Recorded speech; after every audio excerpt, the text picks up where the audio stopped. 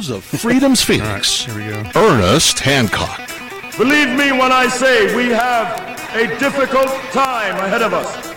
But if we are to be prepared for it, we must first shed our fear of it. I stand here without fear because I remember that I am here not because of the path that lies before me, but because of the path that lies behind me. I remember that for 100 years we have fought these machines. And after a century of war, I remember that which matters most. We are still here! Today, let us make them remember. We are not afraid!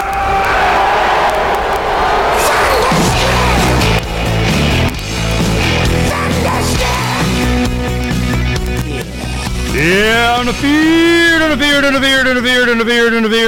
here on Declare Your Independence with me, Ernest Hancock, here in Arizona, out in the middle of. But, you know, we have technology and some of it works. It's the internet. Starlink's coming. We're going to get us some all over the world and what happens when you have the rest of the planet. You know, and people in the rural areas. All you have now, content providers, are high-speed loading up video in the big cities up, and usually in the developed countries. What happens when you have the entire planet sharing their stories of what's happening? When they went to do Plandemic, the movie, they're looking for the second film clip that they did. They're looking for a lot of the information that was already televised in India. They go back and they go, and it's gone. You know, they had to reconstitute a lot of film by going to, former legislators and government individuals and so on, have them repeat what was reported on because all the reports were gone. This is because they can.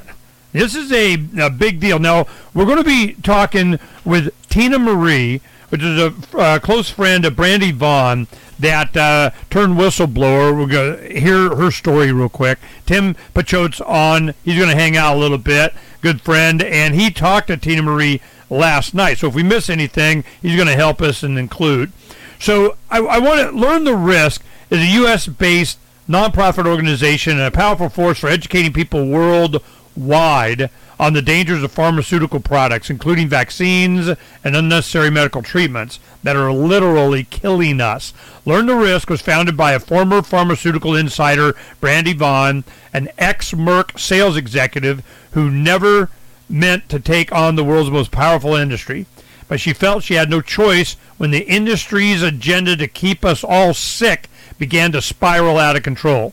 Brandy saw the corruption from the inside when she sold a drug, Vioxx, that was literally killing thousands of people. Now she exposes the truth behind the health care system and empowers people to take control of their health and make changes naturally. Now, what do? At Learn the Risk, we realize that nothing will change with the system until more people understand the harm it is doing to our health. We are dedicated to educating and empowering people to step outside the system that profits off keeping us sick. Then change will follow. We believe action is more important than words. We focus on educating and motivating people to find real health, those who then take to the streets to educate others and save lives.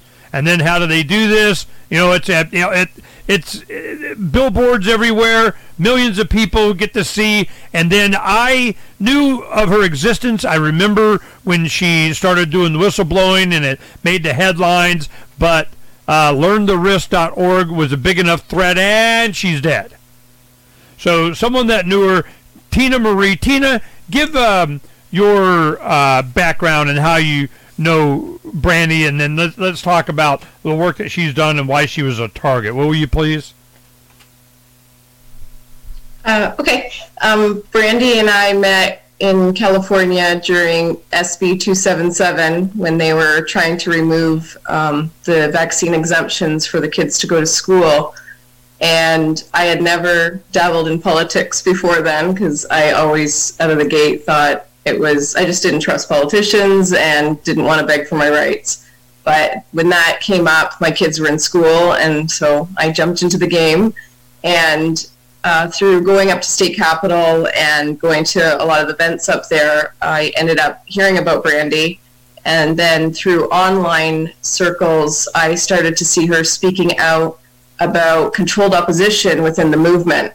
And that got my attention because I was already, for a few years, I'd already been frustrated because if I was speaking out, there were certain people within the movement online that would tell us, oh, don't talk about the ingredients, or don't say it's poison, don't say that they're toxic, we just want choice. We just want the choice. And I would think, no matter what, I'm going to protect my kids. Like, I would pull them out of school if I need to.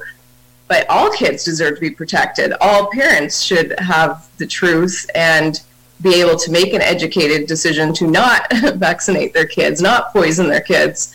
And so I was already suspicious within the movement. It didn't make sense to me that if I knew this knowledge, why are people trying to water down the message? And then Brandy started to speak out in the different freedom movement groups and was actually calling out some of what she saw as controlled opposition and was explaining why she believed it to be controlled opposition from the tactics she was taught when she was working for pharma. And it resonated with me as truth, what she was saying. And I started to back her up online. So online, we kind of had a relationship before I met her in person.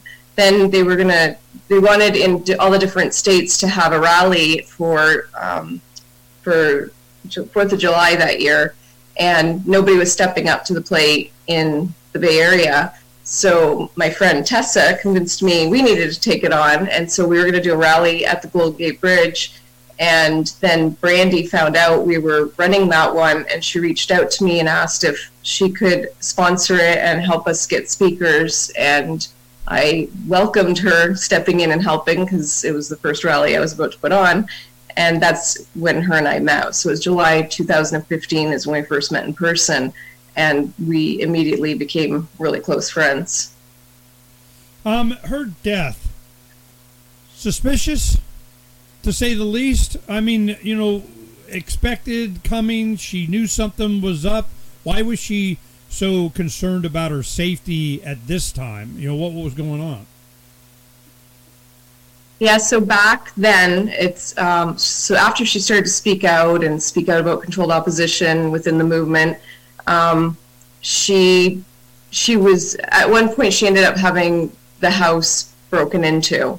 That was all during that time period of fighting, against SB 277. Someone had broke in and didn't take anything, but basically it was like an intimidation factor where they moved her laptop from its hiding place into the middle of the kitchen, and she had security at the time. They managed to bypass security codes. They left a little chair by one of her windows, the only window that had blinds open, as if to say, we're watching you.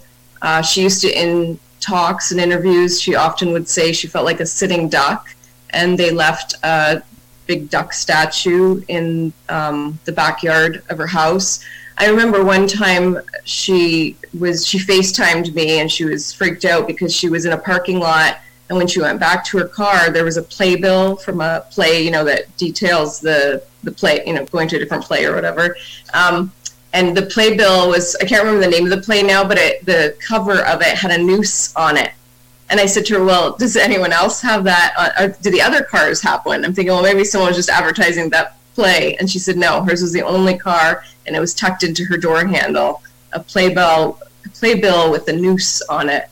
And so there's just always, intimidation things that were going on to, Did it try ramp to up towards the fear end? her.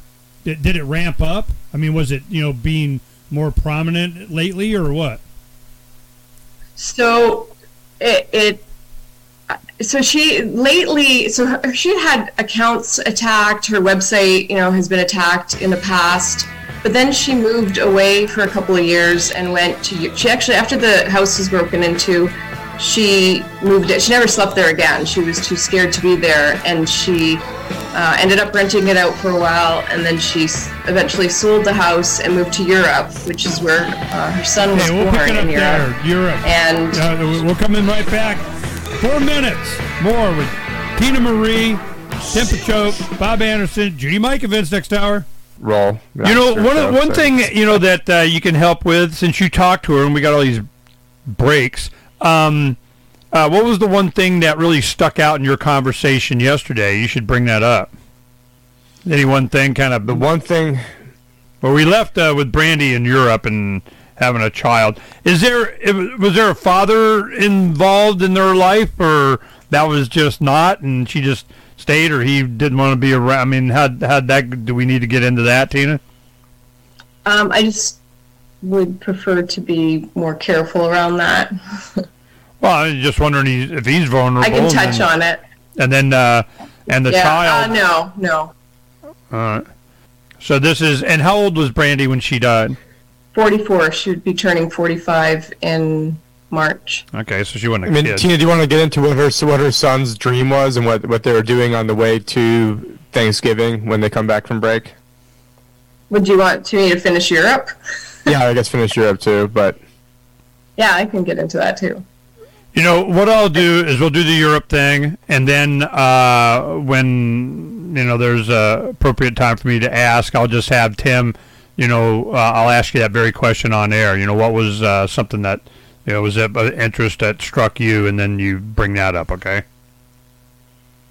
I should probably just go across the room. I should probably just go across the room and grab my list of questions from yesterday. Tim, you had your addition adding, you know, about the Merck stuff coming, the Vioxx resurfacing is probably good for you to add. Oh, yeah. I'll bring that up. Well, go ahead. We'll do the, you know, Thanksgiving dream thing, and then the Vioxx, you know, coming out right after her death and that kind of stuff. All right. We're coming back in just a few seconds. Here we go. Enjoy incredible store-wide savings. Doyle Redland for the Onion Radio News, online at theonion.com. This is the Onion News Network. What's up next? Visit the Liberty Radio Network program guide to find out at shows.lrn.fm. That's shows.lrn.fm. To be a part of the show, call 602-264-2800. 602-264-2800. And now, Earnest Hancock. And Tina Marie, learntherisk.org. Next hour, we're going to overlap a little bit with Dr. Judy Mikovits. She's going to get us all caught up. And we have Tim Picciott hanging out because he talked to Tina Marie last night for a show that he's yet to put up. And Bob, as always, Bob Anderson and Donna. All right. So what we left off where Brandy was in Europe. She, I don't know, escaped, did some activism, took a break. What was Europe about? Well, Brandy doesn't take breaks, but she moved. That's where her son was born. And so she moved back to Europe to get away from, you know, she just felt like a target in the States, Europe? And she was worried about her son. Is she from Europe? Being in the Is that States where she's with her from? there. You said she moved back to Europe. Pardon? Is that where she's from? Is she from Europe? She's from the States, but her son was born in Europe. All right. And so she ended up back there. The family over there on the son's side is in France, but she didn't want to be in France because they have very strict vaccine laws. They don't have as many vaccines, but they're pretty strict about the vaccines. So instead, she moved to Barcelona, Spain. They weren't feeling at home there. She felt like her son was, you know, he just wasn't as happy there as he was when they were in the States. And so I think they were there 2 or 3 years. And then she ended up moving back and moved to Sausalito. I think there was one other move in between. And then she ended up just back, this is past March, is when she moved back to Santa Barbara, because she always loved Santa Barbara. That felt like home to her. So she wasn't there that long, but that's where she was when all of the intimidation was really at its heaviest. So, you know, it's just kind of Vioxx. Coincidental that's why. You know, how did Vioxx become a transition into vaccinations for children and so on? And Learn the Risk while she was in Europe, was she developing Learn the Risk? Was that earlier? Was she continuing it? When did that really, and her motivation for making this organization such a threat to the pharma? That started when SB 277 struck in California. That's when she knew about vaccines already then, because she, when she was living in Europe and had her son, nobody really bugged about vaccines there. She had a midwife. It was a home birth, and she kind of questioned the midwife about vaccines, and the midwife was like, well, he's healthy. Like, we don't really need to talk about that. And so then when she moved back to the States, that's when she started to get pressured to vaccinate her son. And when she asked the doctor for the vaccine insert, he got angry with her, and she said, look, I used to sell pharmaceuticals to people just like you, and I know how this works, and there's no way I'm giving anything to my son until I have I know what the ingredients are, and I've thoroughly researched it for myself, which she did, and then chose not to vaccinate. And until SB 277 struck, she was just living life and not really concerned about it. But she really jumped into activism when they were trying to take her rights. Tina, you reference SB 2 whatever a lot, California, but don't assume the audience knows what that is. Go ahead and tell us what that is.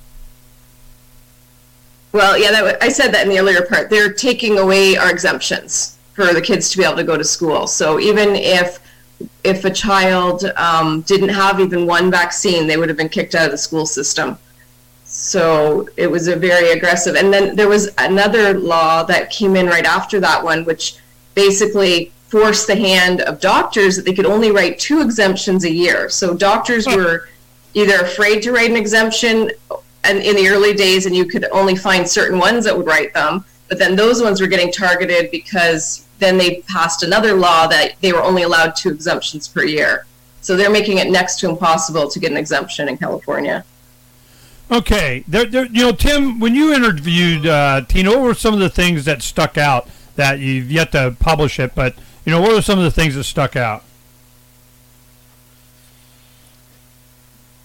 Well, I guess, one of the things is, when I was doing a little bit of research on Vioxx, is they had, I believe it was they had 20 different, research articles, proving the efficacy of Vioxx, and 16 of them, I think that was the number, where what they did was the lead author on it was a Vioxx employee, and then for the first draft, and the second draft, they just removed his or her name and put on, some other, lackey that they paid off. And then one of the papers, I guess they couldn't find anybody else, and the lead author was listed as outside researcher when really it was their own guy. And there was all this evidence that they all knew this. And Brandy, I think she was selling Vioxx, and then she had saw different internal documents and emails and things stating that they knew it was, killing people. And so she blew the whistle on that. And then they also have another company out there, I believe it's called Stat or something. Stat, or it's like THORMEU, Thormu or something. And they, 2 days after Brandy's death, announced, oh, hey, we're going to be, relaunching Vioxx to, help prevent or, or alleviate the symptoms of X, Y, and Z. And then also you have this senator who is sort of one of the main guys. I think his last name was Enzi, and he was the one that sort of was behind helping, pressure Vioxx to get removed, and he's now retiring too. So it's just very coincidental that, you've got, Vioxx making a return right as, the number one thorn on their side is taken care of, and then, it's just, very, very coincidental, a lot of things, lining up, and then, obviously, getting into the immediate calls for, oh yeah, this was gallbladder, nothing to see here, so maybe there's a lot of different areas to touch on.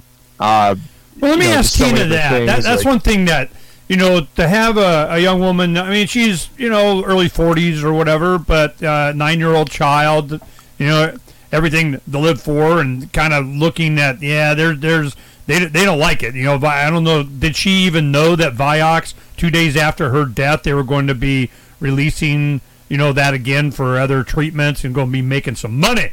There's some money to be made, and Vioxx was a profitable thing for them. Did she know it was reemerging?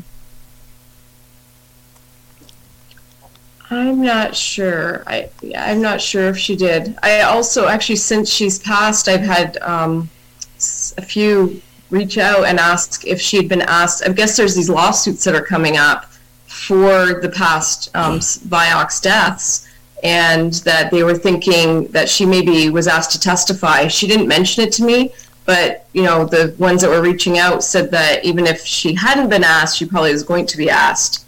So it's just, there's a lot of coincidental timing with everything. Yeah, they didn't need a salesperson for the pharmaceutical company making Vioxx to come out and say hello in a court. That wouldn't have been to their advantage. So that. And Ernie, the fines on this were, they already got hit with a federal level, like a $900 million, I think it was $963 million fine, and then from a injury standpoint and going out to consumers, I believe it was like $4.63 billion that they had to pay out, or somewhere in that neighborhood. And it's also technically not Vioxx that's making a return. It's like the off-brand version of it from another company, so it's not Merck this time. So I just wanted to clear that up. I bet they're all buddies. Yep. It's the crowd. When we come back, there's let's look to the future. We'll find out with Tina Marie. Have you looked at the new company coming out? Bob was making the point that's probably the same board of directors.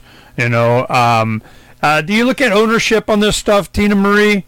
Is this something that you following the money, or who's got what? No, I haven't been looking at that side of it. I've just been more, trying to figure out what the investigation. Well, I want to get to the future, but I also want to. Has there been any kind of determination of death? I mean, do they know, or are they just claiming something, or is the family buying it? What? So out of the gate, there were people within the movement that were reaching out to me that were pushing the gallbladder story, and an autopsy. There's no formal results from that autopsy yet that have come out, but they immediately were trying to say, "Oh no, it's just your gallbladder." And I was fundraising, from day one or two. And gallbladder thing. My father had his gallbladder burst, and he, was in pain for a while. But it wasn't like all of a sudden you die. It's a very painful thing, but right. It's not something you right. just die from. She wasn't complaining of any pain, was she? No, and she was just with me 9 days before for Thanksgiving. She had Thanksgiving dinner. We played cards and had drinks. Didn't drink much, but I think she had a glass of wine. And she was with me for 3 days, 2 nights, and not one complaint of pain. Okay, let's talk about that, the diagnosis of this a little bit. I just want to touch on that so people know, because they're going to wonder and ask, what she died from. So we'll go ahead and do that real quick, and then I'm looking for the future. One of the things, of course, we'll talk about the fundraising efforts to do an investigation. So we'll talk about that a little bit. What was the thing, Tim, that you were talking about, that Thanksgiving dream or something the son had? What? Yeah, I mean, basically the son had a dream of going across the country in an RV, believe it or not. And so right before Brandy passed away, they had rented an RV and gone to Tina's house. And they were even thinking about, extending the trip. And so, we talk a lot about RVs, and here it was, her 9-year-old son's, wish was to travel the country in an RV. So, that's just the open sky, man, the freedom of not being encumbered by. There's something that I feel everything closing in on everybody. I mean, I kind of, feel a little bit, less pressure other than freaking internet connections. God dang it, man. That's just so it's I mean if you had some slides in that bad boy on the Love Bus, then you'd feel less closed in. I know. If I had some slides. Luke's pop out, man, is pretty pimp. Yeah. And then I've seen some of these, they got double pop outs on the side. I'm like, holy crap. Like Bob's son has a triple axle fifth wheel of, oh my God. I'm literally a glass door to his garage. I mean, it's ridiculous. But all right, we're coming back. Hold on. Roads? It's the Ernest Hancock Show. Where we're going, there aren't any roads. Yeah, I already been to the future. I got Back to the Future levitation for my bus. I don't need no stinking roads. Mr. Fusion, that's coming. Okay, one thing that I wanted to make sure that we bring up here is that there is a death, a woman, the son, and even just a week before, he has a dream. He wants to go across America in an RV, so they did. They went and visited Tina Marie. They're traveling across the country. There was no complaint. My father had, he's got before he passed away years ago, decades ago, he had a zipper from like his navel to his sternum where his gallbladder had burned. He always complained of pain. My dad just sucked it up and never went to the doctor. He just asked, screw him, they'll find something wrong. But he had his gallbladder had burst several times, and they had to disembowel him to, get all the scar tissue out and everything and remove his gallbladder. That's what the problem was. Well, he just sucked it up, I guess. Well, that was a lot of pain over a lot of period of time or something, but he had his gallbladder explode, and he didn't die. There wasn't anything about, that being a problem. But now we have this young woman, Brandy. She's there with her son. She's visiting Tina Marie. No complaints of pain or anything. Oh, gallbladder. She died from the who the heck made that up? Where did that even originate from, Tina? That somebody would say it was a gallbladder thing. So there were people in the movement that started pushing that out immediately to me and but I knew she wanted to have an investigation if she were to have an untimely death. I guess she had texted, apparently these texts leaked into the movement quickly, that she had set up an appointment with a naturopathic doctor for her gallbladder. Yet her naturopathic doctor saw what was going on online and actually reached out to us and said, no, I saw her 4 weeks before. She had no ongoing gallbladder issue. So there's something really fishy surrounding the gallbladder story. Her family in France did tell me that she had she was complaining that her stomach was a bit sore while she was doing a FaceTime call, but they did say like she was still showing the animals and talking about her son and talking about her trip to Arizona for Thanksgiving. So she had complained of some pain, but it was nothing that, it wasn't stopped. She wasn't bedridden from it. So the gallbladder story, it was being pushed hard. I was starting to do fundraising efforts, and I was being told by people within the movement that weren't close to her, they were telling me that I needed to change the fundraising to be just for her son, or leaders in the movement will not, and they listed out who, will not support the fundraising. And I kept saying, no, this fundraiser is all encompassing. It's including her son, but it's also including for an investigation, a second autopsy, like learn the risk afloat. And they just kept pressuring me, and eventually I ended up blocking all these people because I realized I knew that these are people that Brandy didn't trust. And I was getting really suspicious as to, what they were up to, pushing this gallbladder narrative so quickly, trying to shut down. And they actually did shut down my fundraising efforts. I had GoFundMe up to $60,000, and they reported it so much that it eventually just disappeared. And it hasn't even fully refunded everybody. I guess you have to request your refund, or GoFundMe doesn't send it out, which seems criminal in itself. God. So, yeah, it's been, I can't say exactly who started the gallbladder thing. Let's talk about it in general, because this is something that we need to understand. The controlled opposition is a thing. It's definitely, we recognize in the movement, a lot of guys will come to me and they go, yeah, you ever have this happen or this happen or this happen? Of course. I go, they're always the first, they show up first, they're the last to leave, and they always want to help you with your computer finances or secretary work. I mean, that's just how it works. So what kind of infiltration do you think there is in the movement? How many, organizations are really there to surveil or to cause problems, or, their pharma? I mean, what do you think? Yeah. I think in the Freedom Health the freedom movement, health movement, I think that it's a cesspool of it at every level. And then I think there's people that don't even realize that they're aligning with it, that are, innocently trying to do good work, but they're aligning with the wrong people. And for some reason, they don't have critical thinking skills when it comes to this. But right now, it's starting to really expose that, because anyone that knew Brandy and knew the platform that she, stood on, knows and knew what she wanted in case, because a year ago, she actually posted on Facebook that it was to the month, I think it was December 1st, 2019, she did a write-up that if she were to have an untimely death, she listed out what she would want to happen. And on there, she said that she had a close, knit circle of friends that would start a GoFundMe and would push for a full investigation.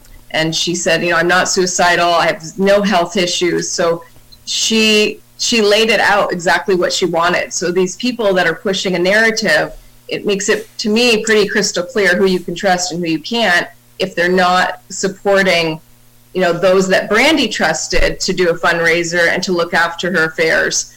The ones that are trying to push their own agenda, there you can see it. Like, anyone that's paying attention to the movement can see who's pushing that gallbladder narrative and who's trying to actually honor Brandy's wishes. The son, how, who do you wind up with, and how? And is it relatives, friend? What happened?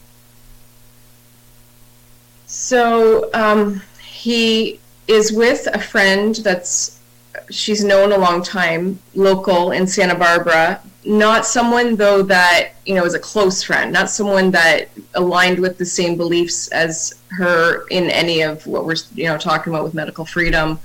So she's going to run the kid right over and get fully vaccinated? She's going to run right over and get the child fully vaccinated, or what? I don't think so. I think she will respect that. I just don't know that she would fully defend that. And it's a temporary situation. No one can find a will. Brandy over the years always would ask me if anything ever happened to her, will you raise my son? And I would say, of course. And she did say it again 9 days before her death, when she was leaving my house again. And she actually said it, in front of in front of my children. She asked again, if anything happens to me? And I said, Brandy, you ask me this all the time. Of course I will.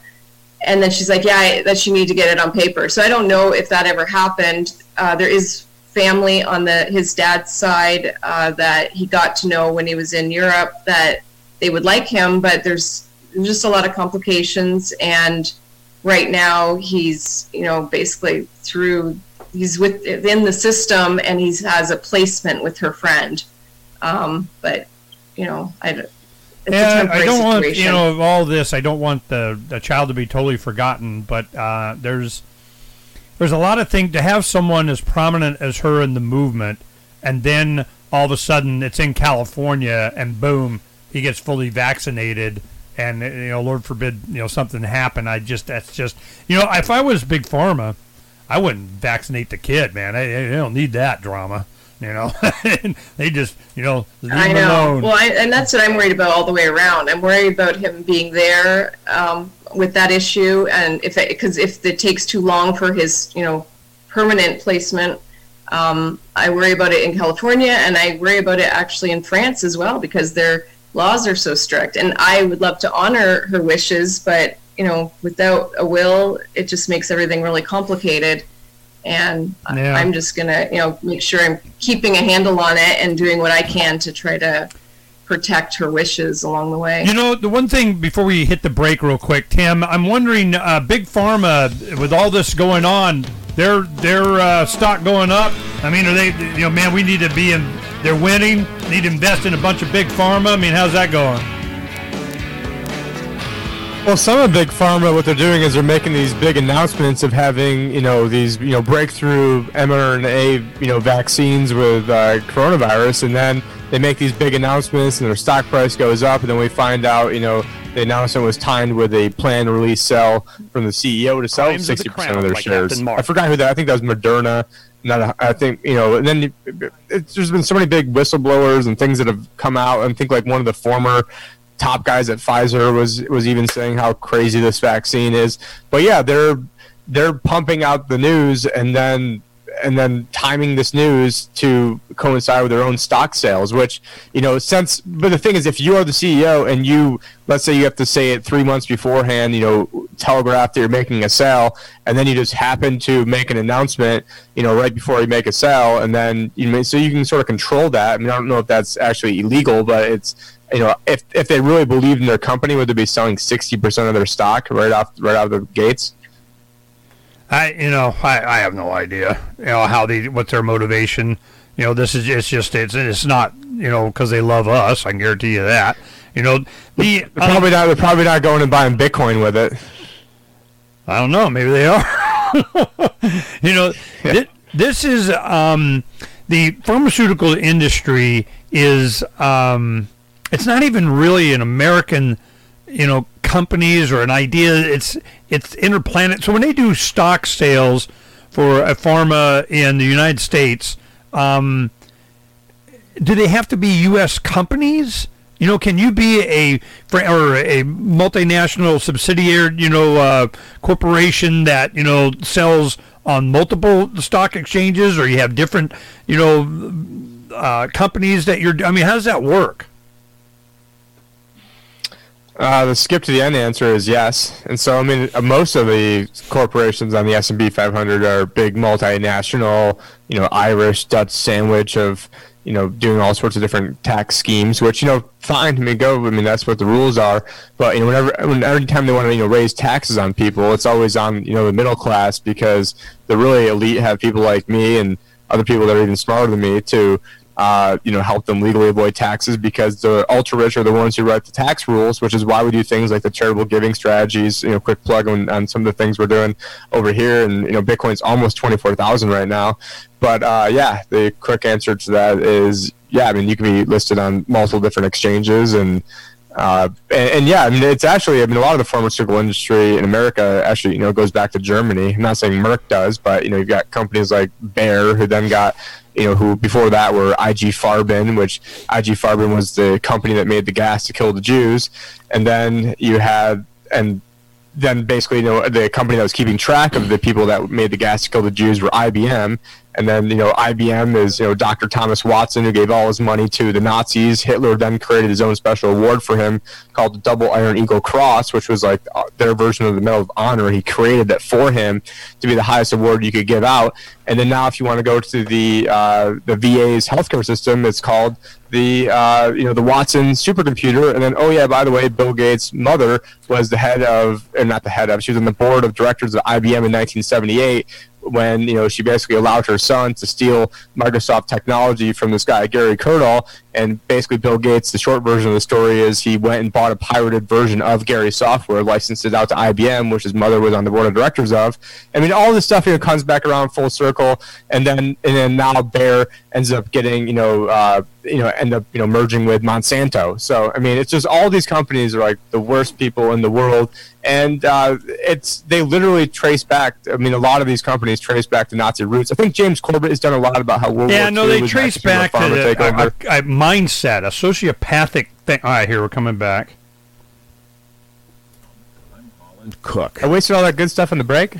You're listening to the best liberty-oriented audio streamed around the clock, on the air and online. This is the Liberty Radio Network at LRN.FM. It's time for Declare Your Independence with Earnest Hancock. And other independence declaring kind of individuals: Robert Anderson, Tim Picciott, Tina Marie, Donna, Dr. Judy Mikovits, big independence declarer coming on the next hour. And, we were in the break and Tim was, ranting a bunch of good stuff. He's like, damn it. All right, so skip to the end. We were talking about the finances of it's in the archive, but it was the finances of Big Pharma it's the largest lobbying firm. I thought, oil might be, or energy. Pharma, man, it got them whipped. And then, there's international public offerings of all. Well, oil is involved in pharma, so it's sort of like a 1-2 punch there. So, yeah, because pharmaceuticals are made from petroleum. A lot of them. It used to be. And Rockefeller, Rockefeller taking over the healthcare system, and Rockefeller was one behind Standard Oil. So. and taking over the education system. You know, the one thing I got to ask Tina this. Tina, have you watched James Corbett's Bill Gates series? No, I haven't. Oh, my God. Okay. Me too. JamesCorbett.com. You go to it's CorbettReport.com. CorbettReport.com/Gates. It's a 4-part series. Beats the living crap out of that whole family for a long time, and Big Pharma and what they're doing and why and how. CorbettReport.com/Gates. It's infamous, to Pharma, man. He just beat the crap out of him. And he does a lot of great documentaries. He has a lot of stuff, but he really focused, for months on Gates. I always share his Rockefeller medicine one. Yeah. Going into how they took over the allopathic medicine. Well, this is how big oil conquered the world, and then why big oil conquered the world. And it all overlaps. And this is what Tim's talking about, is that I'm thinking that we're starting to see, and it's only been in the last few years, since the 16 campaign with Dr. Frank. Tomorrow we'll have the Trump Report. We'll be doing that. And Dr. Frank, recognized that the sociopathic, sociopath and psychopathic nature of these people, and how to recognize it. And I'm going, wow, that's what we've been up against all the. I've known these people. I go, something's wrong with them. There is. They have no empathy. They don't care if they kill a gazillion little children as long as they make a bunch of money or serve their masters. And if they're not psychopaths themselves, they're weak inside, and they're like vampire familiars. I mean, they're like the guys that go around in the daytime and, do the stuff of their masters kind of deal. And I'm going, this is what we're really up against. And I ask, Tim first real quick, and then you, Tina. What do you think we're up against? What is it, a personality trait? It's a corporation, a religion, an evil something? What is it that we're facing? I mean, a lot of different directions I can take this one. Basically, you've got. You asked about advertising before, the lobbyist. I don't watch any mainstream news and actually don't have cable anymore. But when I was watching cable to spot check things, it's nothing but pharma ads. So they might as well be the biggest lobbyist, because they're conditioning people to. Everybody's been brainwashed. Everybody's been conditioned for the most part, and to accept certain outcomes. And they've used a lot of Bernays, which was obviously I know who it is, but he's the godfather of propaganda and marketing. And so this was a major marketing rollout to get the whole pandemic started and get the coronavirus vaccine roll out over here like it's the iPhone or something. And so you can see all the conditioning that's going on. But I think it's a battle for the will, and battle for the soul, and battle for the mind. And that's why they want to mess you up on pharmaceuticals and mess up your pineal gland so you can't get into higher spiritual realms. And they want to keep you looking at these different political football issues that basically mean nothing. The fact that I come from the Federal Reserve activist side of things, and the fact that we have to borrow our own money into existence, basically the short version of that means that we are slaves, because we have to pay interest on something that never existed to begin with, and you can never pay off the debt. So we are slaves. And now we see people that are even America freedom guys that are walking around with masks on, too afraid not to walk into a store without a mask. And yet these are sometimes the same guys who are like, oh yeah, and if anyone ever comes over here, and we'll be getting our AR-15s and doing something. You know what? I'm not really holding out my breath. Right. If these guys can't even walk into a store without a mask on, and then they think they're going to be at the Alamo or something. And so unfortunately, it's and then obviously we've got as you like to point it out, the pointy-eared, blood-dripping fang people who with their adrenochrome and all the sorts of other things, and they sort of get off on all this stuff, and they and they also get off on the fact that they can write books detailing what they're going to do, whether it's Carol Quigley's Tragedy and Hope, or whether it's Klaus Schwab's new book where they just lay it out, and you can have Bill Gates on video talking about, oh hey, and by the way, we need to get the population, we need to get CO2 down to zero, and this isn't like a 11-foot bridge, and you've got to 11-foot truck and you've got to have it lower a foot or two. This is you've got to get it down to 0. And so it's absolute crazy talk. And then he went on to say something else about, and the good way to help reduce the population is, through the vaccines and the healthcare system and the food systems. And Bill Gates is a major owner in Monsanto, which is now Bayer. He's obviously a guy behind a lot of the vaccines. Yeah, well, let's talk. Let's get Tina Marie on this. Tina, you hear what Tim's saying. Yeah, take care of Yoshi, man. You hear Tim talking about the evil that they're doing and the stuff that's coming.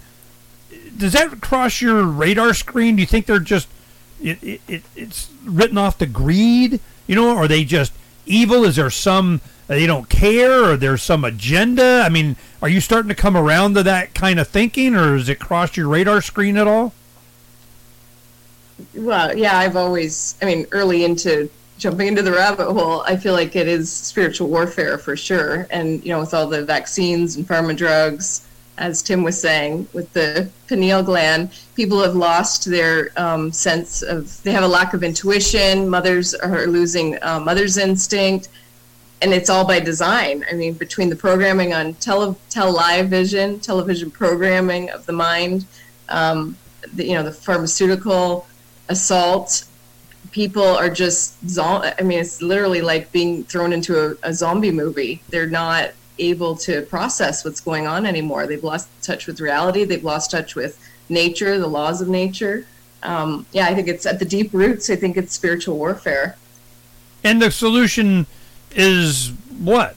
Of course they'll always offer up the solution. They have the United States Church of Get Your Mind Right. So what do you think we should be doing?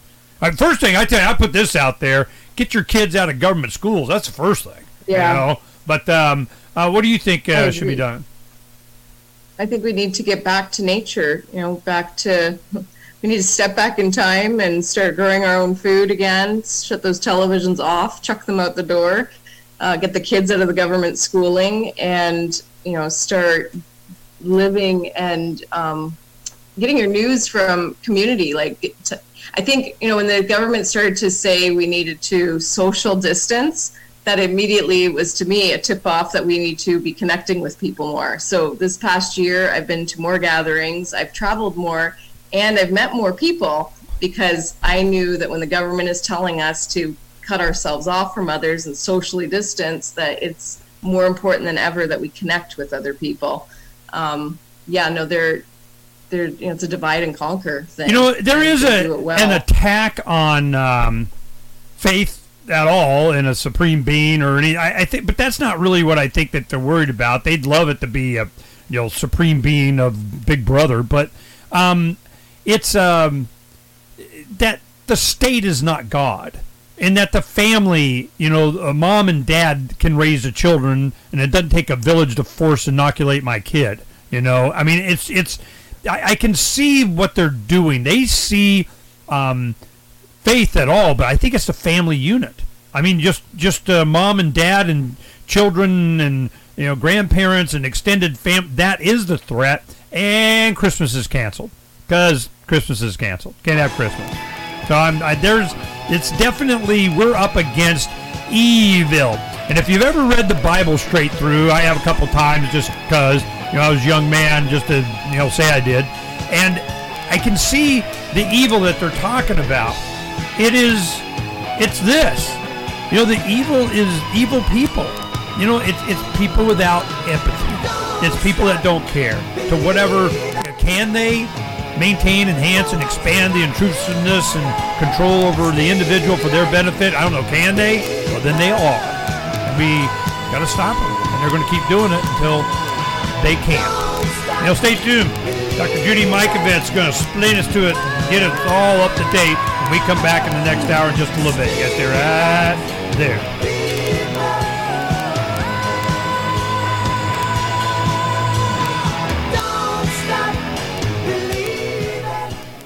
Okay, we come in at 6 after. What? Judy's on now. So. Oh, Judy is on there? Yeah, I just went ahead and admitted Okay. Yeah, I've been hanging out here for a while. Oh, okay. All right, hold on. Okay, your volume is way up. All right, let's go ahead and. I can take the headphone off. No, you sound clear. It sounds good. I'm just wondering. Okay. Because everybody else is so low. I can turn it down. Yeah, turn the mic volume down. Because you're blowing it out. Okay, how's that? Any better? Yeah, a little bit more. Okay. Yeah, because you get excited, man. It's going to get ugly. You know, my ears will bleed. Okay, all right, Tina, count to 5 for me, will you please? 1, 2, 3, 4, 5. Yeah, turn yourself down just a little bit more, Judy. A little bit more? Yeah. Okay. How's that?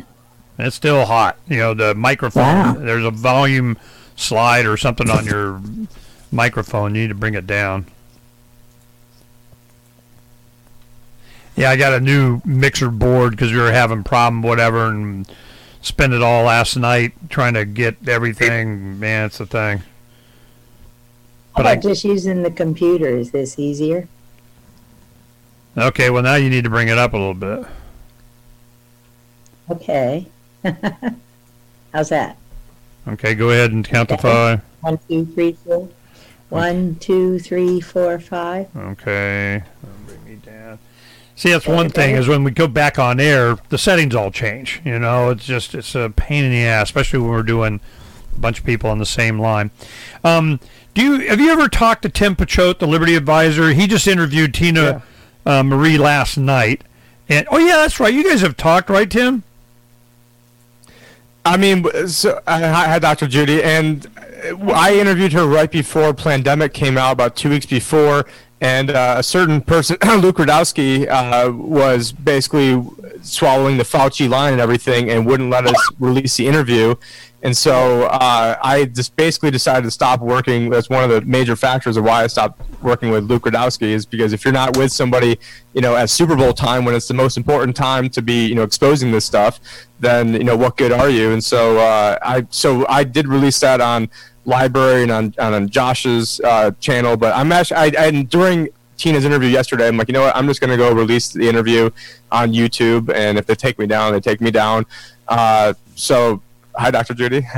And I do apologize for Luke. You know, I was so embarrassed the entire time on that interview because he was not having it at all, and he's like, you know, I'm never allowing you to get another guest ever again because of, you know, who you're bringing on. And meanwhile, now he's acting like he's been against the lockdown the entire time when I've got 100 videos of him saying otherwise. Yeah, so. I tell you what happened.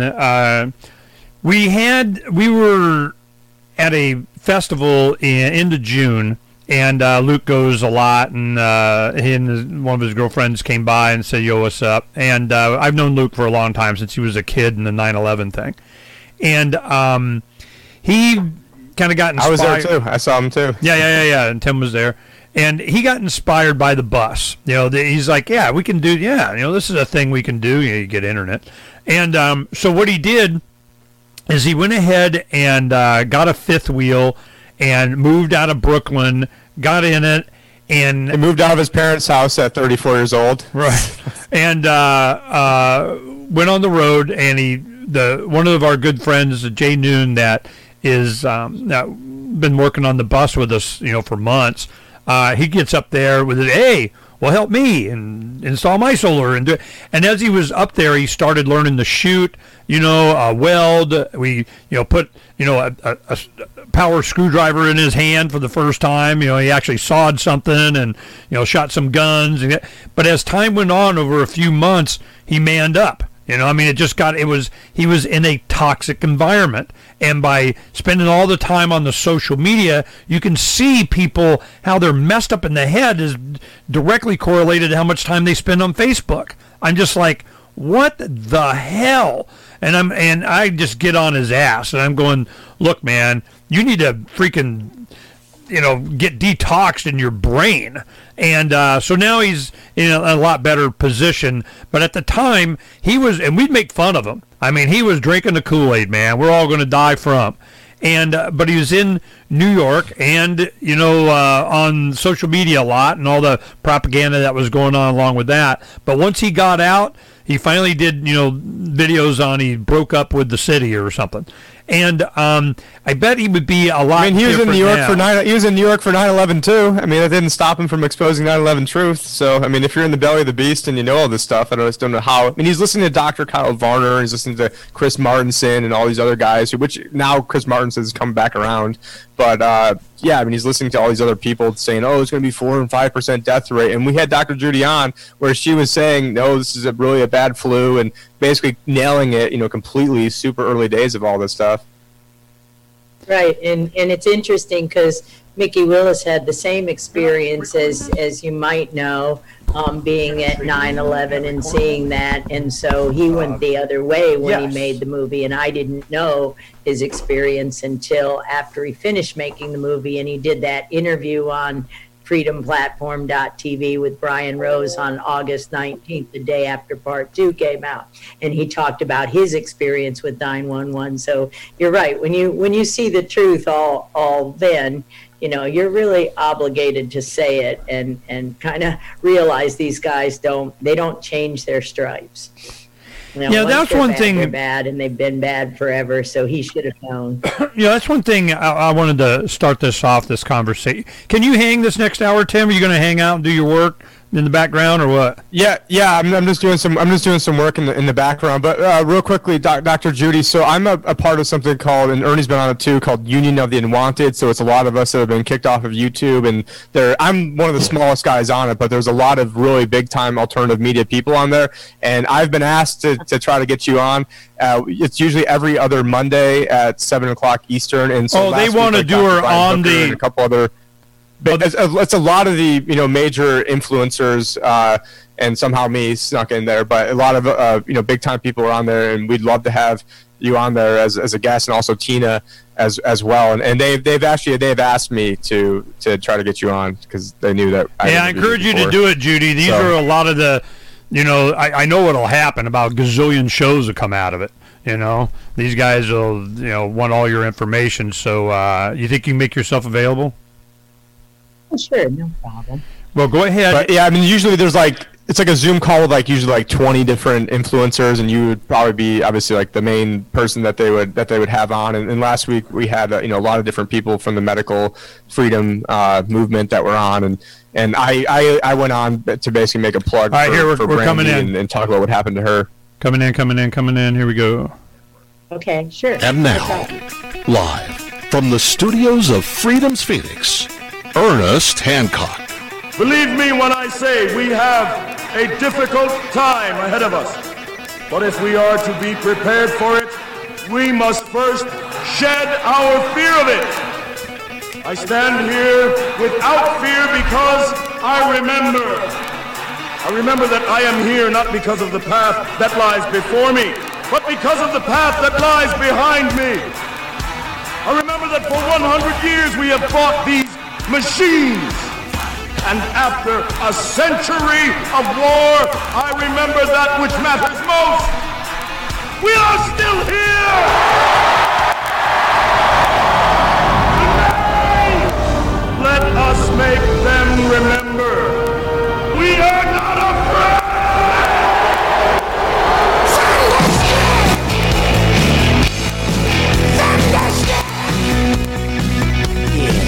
Yeah! Unafeared here on Declare Your Independence with me, Ernest Hancock, here in the west of Phoenix Desert of. We're talking with Dr. Judy Mikovits. She's going to get us all caught up on stuff. But, Tina Marie from LearnTheRisk.org. And that's what she's a supporter. She was a supporter of Brandy. Brandy Vaughn was the one that really got LearnTheRisk.org going. And Tina Marie just wants to make sure her friends' wishes get honored. Tim Picciott be in the background there just saying yo what's up, and while he's doing some work and helping us with some of the financials and stuff. But the one thing that I want Tina was her best friend, not just some person that was close with her. So I mean, she was the closest person to Brandy. So anyways, I'll shut up. Too late. Yeah. Would you characterize it that way, Tina? You were her best friend? Yeah, we were definitely best friends. She didn't trust she had a couple of close friends, but I mean, with Learn the Risk tied into it, I definitely would have probably been one of the closest people to her. And then she had another really close friend from high school years who supported her mission as well, but maybe not quite as tied into it. Like I was, I have all kinds of Learn the Risk stuff at my house. I was sending out the orders for her. Mm-hmm. I would travel with her. So we were friends and we were on the same mission. Thank you. Dr. Judy Mikovits, I want to get an idea of how you knew Brandy and for how long and in what way. And Dr. Judy Mikovits, you want to know everything, plaguethebook.com. Her Plague of Corruption is her most recent and getting a lot of attention. And I don't think Dr. Judy or I were worried about how much attention you did or didn't get earlier on. I mean, it was coming. We knew that. So we've been, Dr. Judy and I, we've been talking for, is it like almost 5 years? I mean, it's been a while. We've been doing this for a long time. There's hundreds of hours of Dr. Judy and I. And a lot of it, I'm a slow learner, but early on, the main thing that just got me entranced that I saw as a biggest risk was the idea that you had RNA retroviruses that are being used in vaccines to change humanity, because that was always my greatest defense against they, them, those, and the evils of, was that humanity and what makes us human is the biggest threat to them. That our love and compassion isn't a weakness. It gives us the righteous indignation when we get the information to go do some butt whipping. And we're not going to, sit back down on the couch and chill and crack a beer and watch the game or whatever until we get rid of that fly that's been bugging the living crap out of us and making us sick. So I'm going, okay, this is definitely your time. When did you meet Brandy? What was the overlap between you guys? Because I'm sure you had the same enemies and the same understanding. Tell us about your relationship with Brandy Vaughn. Yeah, probably. I probably met Brandy Vaughn about the same time I met you, because you're right, it's around 2015, because, I was jailed in 11, and then that 5 years I wasn't allowed to really be on social media. I wasn't allowed to do literally anything other than talk to a lawyer or my family, and talking meant texting. So my computers, my phones, what was taken out of my house on November 18th of 2011 was held in jail that whole time, literally. And by the time I got it out of the musty basement of the Ventura County Jail, it was all dead. So I had to go get new computers and, bring back up whatever I could. So I didn't really learn about Brandy Vaughn until probably, right around then, 2015 and 16. And we didn't live very far away. We're both in California, not too far away. So it was events in fighting SB 277. And as obviously then SB 276 and things like that. That's where I met most of the freedom fighters and of course Brandy Vaughn and Learn the Risk right then and there. Well, what was the threat that she presented? I mean, I know being a sales rep with Merck and all that gave her a lot of credibility early on. She was one of the first that you kind of think of when you have somebody resisting, a whistleblower inside, but. Then as I really didn't know that much about her until she passed away, and it became, of course, a lot of news. But as you look at the campaigns that she did, the Learn the Risk billboards and the bus stops and that what kind of threat was that? And when they're re-releasing or coming out with off-brand of whatever the heck for Vioxx, I mean, the timing just seemed weird. What's your view of this from your position? Well, the threat really for with all of us, is that we have that insider information. We were right there. We have the memos. We worked there. We watched the inner workings. We know what Fauci said and did. She knew what Merck was doing. She was on the inside, and and you see it. So the threat is that they can't make it go away, as far as, because it is the truth, and they know it's the truth. And the more people wake up, especially right now. So interestingly enough, I believe the last time I saw her was an event we did in Ventura. We did several events at the Ventura Library, and of course that's very significant right now. And it was a year ago, and I was mainly talking about the corruption in vaccine court. And she was, of course, had all of the learn the risk of these vaccines. And so people were coming to the Ventura Library, and one of the reporters that had done been in the Ventura paper, remember, this is where Robert Levin is. This is where the head right now of one of the large county hospitals in Ventura is the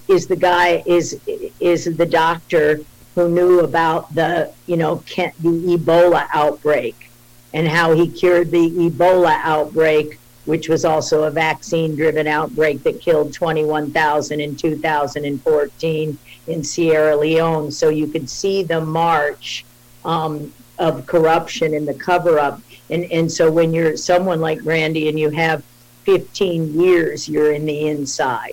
I was 20 years on the inside of National Cancer Institute, and a couple of years on the inside of big pharma, and then small biotech, and seeing what happened after 9/11, all of that time being at Fort Detrick. So we could put together, the people that were there. And so you look at this whole thing right now in COVID, and why Ventura? Why, Ventura, Santa Barbara, that area?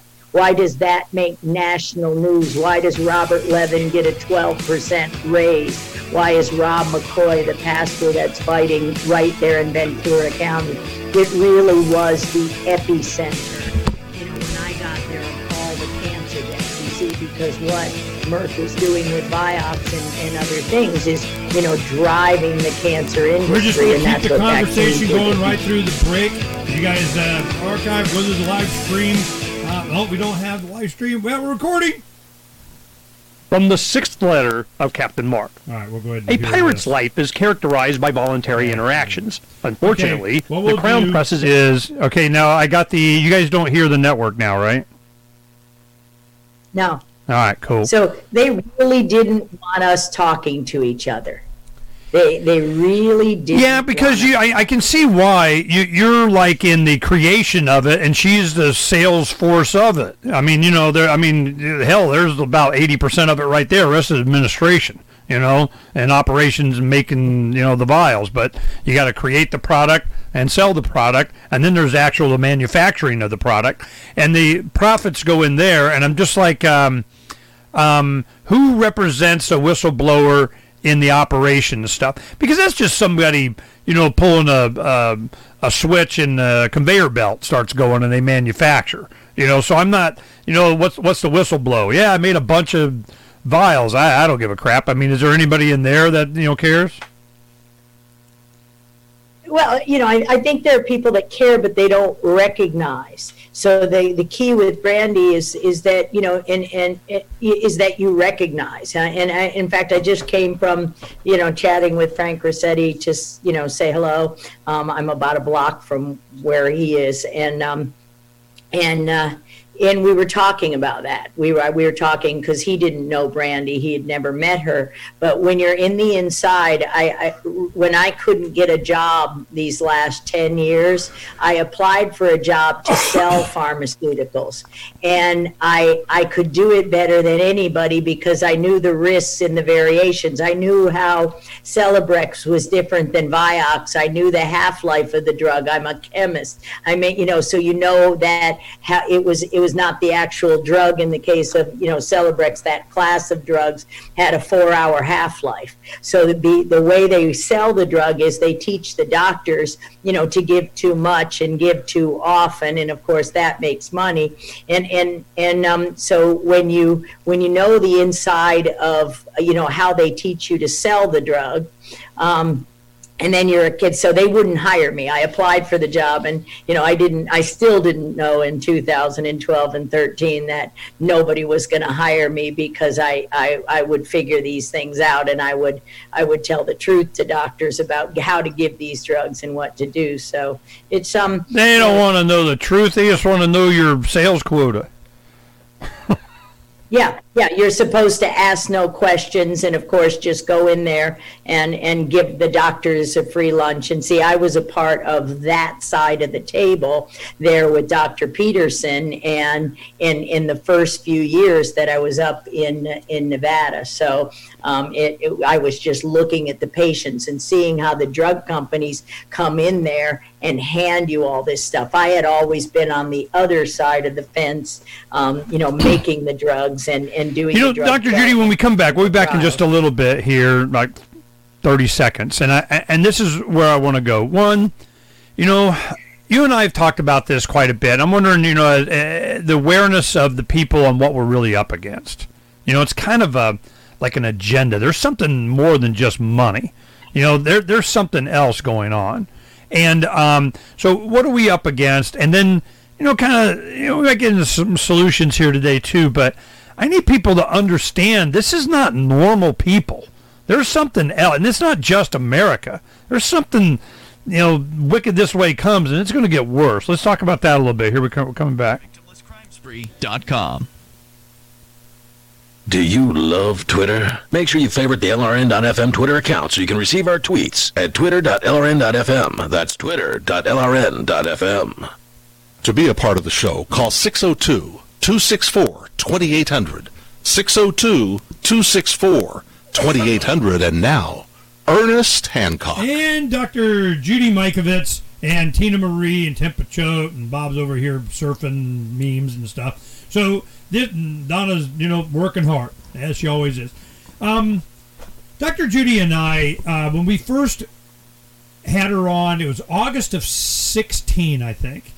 And immediately I understood, here we go. Finally someone that she beat me by 1 month. So by coincidence, we both started coming out almost the exact same time. I started coming out September 16, and I was always the guest either right before or after you. So as soon as I saw Fauci's name, I know Fauci's name from Dr. Judy exposing him as a scumbag for the last 4 years. So. I tell you, to be honest, it was I needed a long time to kind of get who all the people are. Mainly it's we have Fauci, which is, quarterbacking a lot of this stuff. Rossetti, which was in the system, but a good guy, that mentored and worked with Dr. Judy up against a lot of this stuff, knew what was up. And there's a lot of players in there. And when you're in the lab actually doing the work and understanding, and the big thing for me was the retrovirus thing. When you can have as a weapon, a bioweapon, and you're testing it and you're putting it on millions of people and seeing how many X-Men you can make or whatever traits you want to emphasize or de-emphasize by changing the genetics of an individual. Changing it by inserting RNA. Early on, when we first were talking, RNA viruses go into your cells, into the nucleus, changes it, and you got a little factory of we're making, another person. We're a chimera with, whatever other animal tissue they put in. So I'm just, this is not going to end well. From early on, years ago when we first started doing this.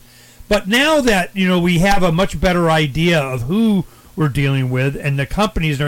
What do you think the overall agenda? What is the goal? It's more than just money, Dr. Judy. I mean, there's something else going on. What do you think it is? Well, I think the agenda right now is to kill everyone they've injured.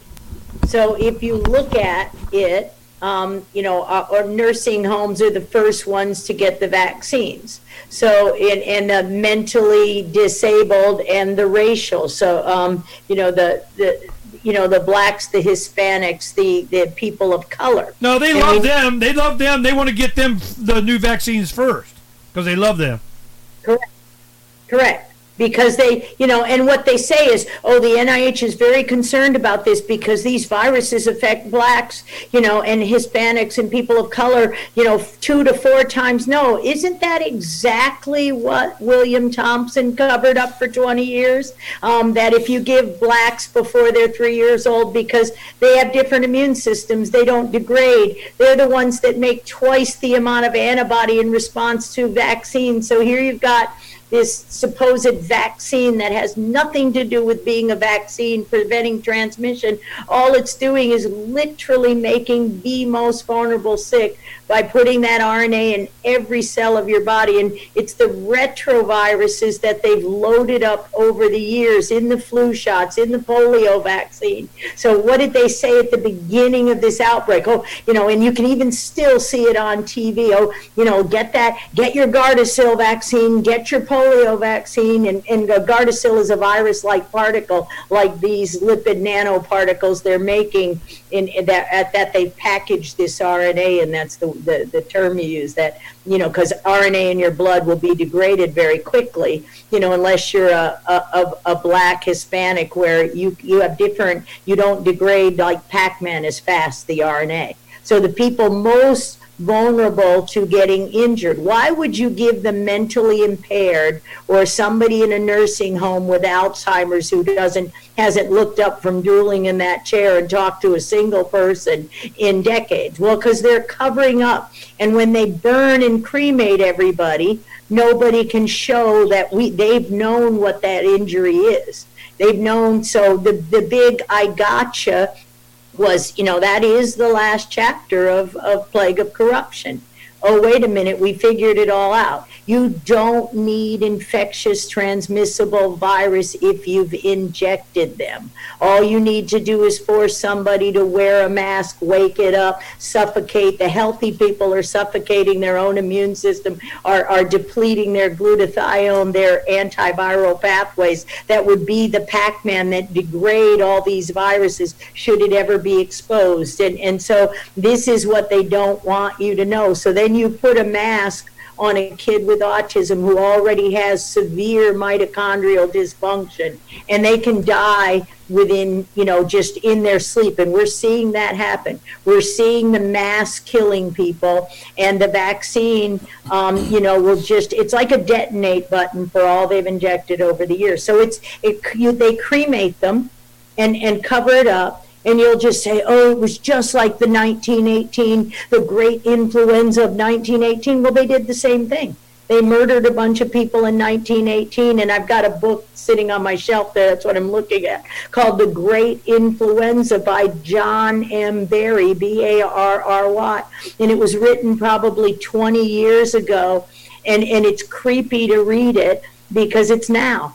You can even see things like hyperinflammation and the cytokine storm. So anybody who has hyperinflammation, these vaccines are just boom. And you're seeing people getting the Bell's palsy, waking, that's a retroviral associated. And everybody's saying, it's an RNA vaccine, it's not a retrovirus. No, you injected the retrovirus in the flu shot.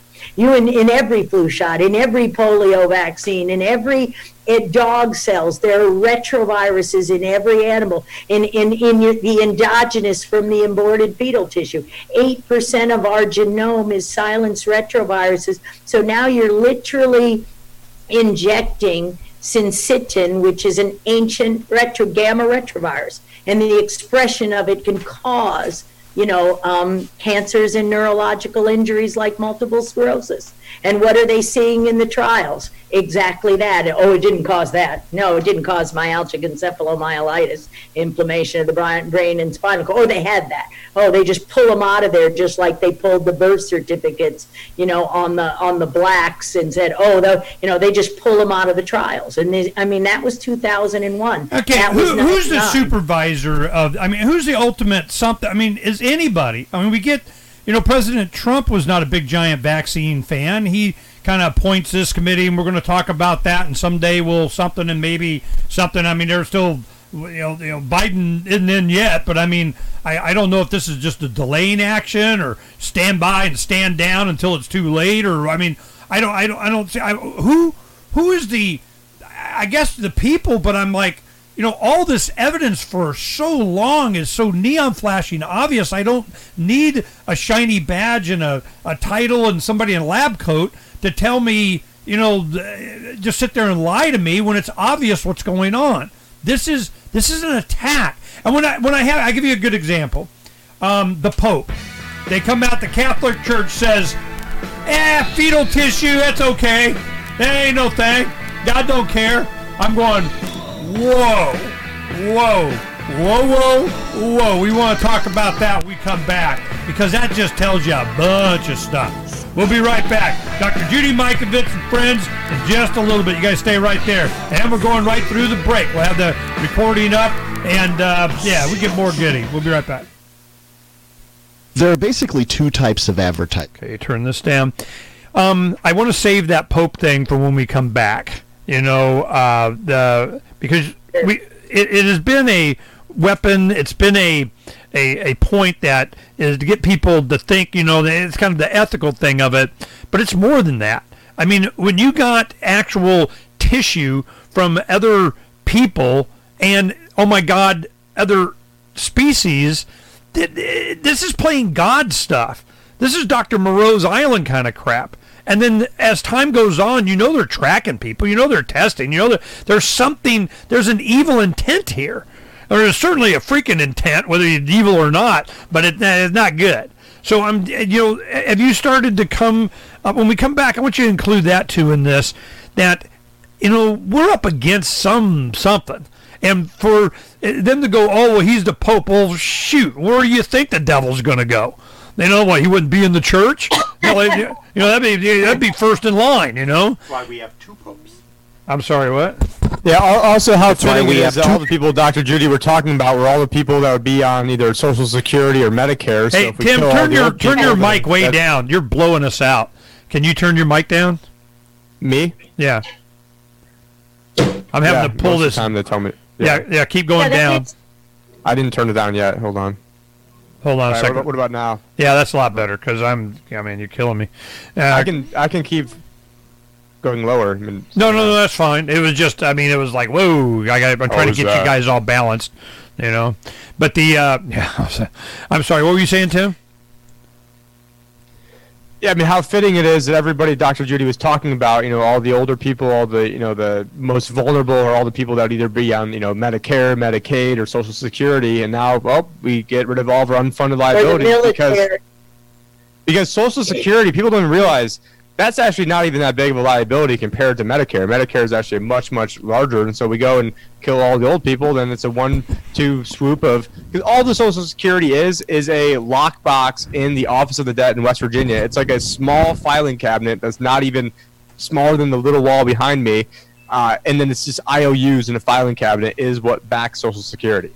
So, and eventually people are going to realize that it's going to be a big great reset, central bank digital currency. Well, they're already talking about it. You're 75, you're done. You don't get none. It's over. You've reached your limit. Cuomo killed all the old people. Oh, yeah, Bob's saying, Cuomo killed all the old people. See, which one are you here? All right, there we go, Bob. Yeah, Cuomo killed them all. That's what he did. All the folks in the nursing homes. That's he every day he was going, oh, it's like a brush fire if it gets in there, and then he's basically seeding all the old folks' homes with COVID. See, that was one thing that we, Bob and I and all the friends here, and when this was all going on, we did the math. I think it was Tim and I. We did the math too. We were looking at it, and it's all of a sudden, You multiply so many, like $100 and whatever a day to keep somebody maintained of, one nurse is looking after 5 people, kind of did the math, and it was billions and billions of dollars that the state of New York saved by just killing these people off. And they're going, oh, no, we would never do that, Old boxer, off to the glue factory. And they got money, and they got more money. Oh, if it's a ventilators! Coronavirus, even if we don't even test positive for it, even though obviously the test doesn't work anyways, and now you get, $13,000. And oh, by the way, if you kill them, on a ventilator, you get $35,000. And then he's trotted out as the hero. Even though he's, it's always the guys who F everything up more than anybody else, and now are, the model people we need to follow. Yeah, a book, How Studly I Am, because I'm Studly and I got a book. Damn it. Well, at least the good thing about Cuomo is I'm also an Italian New Yorker, former Catholic, and here we're coming back. I moved out of my house. Kicked out of my house. Freedom's the answer. But, there's nothing. No one can say I'm racist against Cuomo. You're listening to Earnest Hancock. So I hate that. And guy. Tim Picciott, he won't be quiet. He just keep going. And we're back. All right. So the question that I had for Dr. Judy is that the fetal cells that are I want to know why, which ones they're using, male, female, what part of the body, what's the purpose of it, how does that, where they're getting it. But then to have the Catholic Church and the Pope come out and said, oh, no, it's ethical. That ain't no thing. There's just the little baby body parts of abortions, and it's all good. And I'm going, man, to think that the Catholic Church wouldn't be the target of, evil and they, them, those, or the Antichrist, or whatever the heck. I'm just going, what rock have you been under? Of course, they'll go after, the strength that you have people in their faith. And who would be, more ethical minded about what should and shouldn't be. You would think the Catholic Church, but that's not so much anymore. And we got, Bob brings this up. We got, 2 popes now, right? That's right. So I first time in I think ever. Yeah, one said, nah, and I'm done. And that's a bunch of. I'm waiting for the movie series on that one. So, Dr. Judy, explain to us the use of fetal cells in vaccines. Why they're doing it is. Explain all that to me, and then, of course, your opinion on the Catholic Church going. That's okay. Well, yeah. Again, they're cell lines. So they're continuously growing cell lines. You cannot grow an RNA virus, retroviruses, other RNA viruses, and you have to have a cell. The viruses don't grow outside of a cell, outside of a body. They use the cell machinery of the animal in order to replicate themselves. So they call that. So these cell lines, and this is what Francis Collins, who's also a Christian and writes, the head of the NIH. So I saw a video he did a couple weeks ago that some of my Christian friends brought to me. And they're like, well, he says it's okay because we made these aborted fetal tissue cell lines in 1960s. And so, yeah, it's okay. We did that then. We still don't do that now, which of course we do that now. But the cell lines that they're growing, the primary ones that they're growing these viruses in and these vaccines in, they're the antigens. You have to grow the antigens, the viruses in a growing cell. So the monkey cell is the cell line we grow the polio vaccine. That's where the mouse gamma retroviruses were. That's where there's lots of monkey, the HIV. They don't have to like cut and paste. Everybody says, oh, they engineered it. They did this and that. They're not that smart. All they need to do is put it in a cell line that is deficient in various immune pathways, and you've got a factory to grow viruses. And you get recombination events literally in every single vat of vaccine or growing the viruses has different recombination events. They have no idea how many viruses and what garbage is in these things, and then they just pull them. So Francis Collins says, oh, it's okay. Those cell lines, we made those back in 1960, 1962, and they've been in our labs being contaminated by more and more stuff as we grow them every time, and every time there's more and more recombinants and garbage, and you just inject all of this garbage into people, and it's a nightmare. and they have to grow viral vaccines in that. Except now they've made their new little lipid nanoparticle, and they, as I said, they made the Gardasil that way. The virus isn't grown in an animal, and they can say no, this is just RNA. This is just safe. But now you're loaded up. Every human being's been loaded up with at least one thing, or almost every human being. They've destroyed the control population, and they're injecting the very pathogenic part of the virus, the envelope, and it's in our genome. We all have this human gamma retrovirus, endogenous gamma retrovirus. So your endogenous virus that's silenced by nature and God, only expressed at certain times, and that's, it's why we have a placenta, to have the fusion. The gene's called syncytin, and it fuses to the placenta to the uterus wall so that we can carry our young. And when it's expressed in other tissues of the body, it can cause multiple sclerosis and other things. And we know this, and we've known this for years. And now they're injecting this into every person in the body, and in the country and in the world. Oh, it's okay, and it's one big experiment, and it's going to kill a lot of people. Okay, because you can't express somebody else's viruses. Are they taking new fetal cells from abortions or placentas or whatever now, and to make vaccines? Almost certainly, but no, not in any of these that we know of. They're doing that research in the lab, but your new fetal cells aren't necessarily continuously growing cell lines. We develop those cell lines. We do a lot with different things in order to get them to grow forever. It's literally a cancer. Cells won't grow outside of the body. That's why viruses aren't dangerous, because they don't have cells. This virus doesn't live if it lands on a surface. There's no way I'm spitting cells out of my mouth at people. This is what people don't understand. And envelope viruses, the RNA has to be protected by that envelope. And so, no, they're not necessarily growing these vaccines in the aborted fetuses, but they're using those in the lab every day and developing new cell lines. It's the old cell lines from the 60s that are more dangerous. They've been in our labs around the world. We ship these things in vials. We ship these things in liquid vials. That's how let me give an analogy. Got around the world. Let me give an analogy here, and you'll see how close it is. You go to Subway or Chipotle or something like that, and they got the beans there, the refried beans. And then it gets down to, there's like a quarter, 20% left in the bottom, and they bring in a new batch, and then they scrape that into it, and they keep doing that for decades, and it keeps mixing and mixing and mixing, and then you get like weird stuff happens. It's almost like it's on purpose.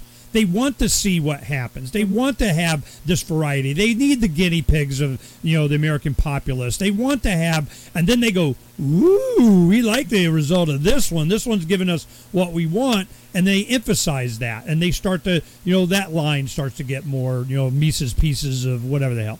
And I'm going, but then you have all these problems, and people start to look back. They go, well, this is, fetal tissue, even if it's from the 60s or 70s. You go, well, there's, it's kind of ethical. You would think there would be a principle involved here, certainly with the church. And for the Pope or the Catholic Church to come out and say, that's okay. Where did that come from? Why would they even do that? Why would they say, what pressure do they have? Do you have any opinions on that? Well, yeah, the pressure is from the Christians everywhere. This is the real, this is what people like Brandy did. We showed the risk. We showed people. People are like, no, that's against my faith. You don't inject animal tissues. You don't inject aborted fetal tissue. You don't inject somebody else's DNA and RNA into another human being. That's going to create a an autoimmune reaction because it's molecular mimicry. Your body said, wait a minute, is that self or non-self? That's another human. I have that gene, and it literally, that's how this is why this movement, and really Brandy led the way a decade before I came into the game. That's why people learning the risk, and Christians around the world are saying, no, I don't want that in my body. And so they're saying, oh, it's okay. They made those cell lines in the 1960s as if that makes it okay. But it's still happening because, it happens every day. I made cell lines my whole life. I probably developed. When we come back, we'll sum up what we talked about in the break. But I tell you, this is like making X-Men. It's just, all these dystopian future was from a bunch of vaccines and how they made super something. A lot of people got damaged. It's not good. Bitcoin.com is the best source for learning about cryptocurrency. Go down. I'm learning my new buttons here. Okay. They're just going to kill everyone. So they've been killing everyone for 70 years. Go back to our first book, Plague, in chapter 5, the first cases of autism in CFS. And they said, oh, wait a minute, if we mix these mouse tissues, there's a chance that the dormant virus can come out. And I always show this slide where in 1999, when the vaccine program, when Harold Varmus started the NIH vaccine program, he said, oh, yeah, we could pick up a dormant virus that doesn't bother that animal or that human. It's asleep. And if you inject it, it can cause all this disease. And that's exactly what happened. And so then, and we saw that. And so our big discovery is like, oops, and they said, oh, it's not infectious and transmissible. And, oh, it's just, the way they twisted the whole thing to make it go away. No. It's now they've just thrown all back. No, it's infectious and transmissible at a much more basic level that wasn't as obvious. I mean, we're talking genetics here. This is like... Right. And you don't need infectious and transmissible if you injected it. This is why they're like, get your flu shot this year more than ever, because this year we got to kill you. And we're going to call it all the Spanish flu of 1918, and we're just going to kill everybody, and then we're going to cremate everybody, and nobody will ever know. Oh, that was horrible. All those anti-vaxxers and anti-maskers. Look, if we'd gotten the vaccine to them in time, then all those people wouldn't have died. And they just, and that's what they're going to do. They literally, it's not, there's nothing new under the sun. To what end? What's the agenda here? I mean, I'm going to ask you that when we come back. You've been talking to a lot of people about this stuff for a long, there has to be somebody's come to you and said, man, what the hell? They're doing this for fill in the blank. Tina, you got any idea? I mean, this is, you talk to a lot of people. Have you heard of the Georgia Guidestones? They want us down to 500 million. Is it that simple? I mean, is it, Gates is just, his lineage, this is really becoming this is one thing that I learned as a political activist.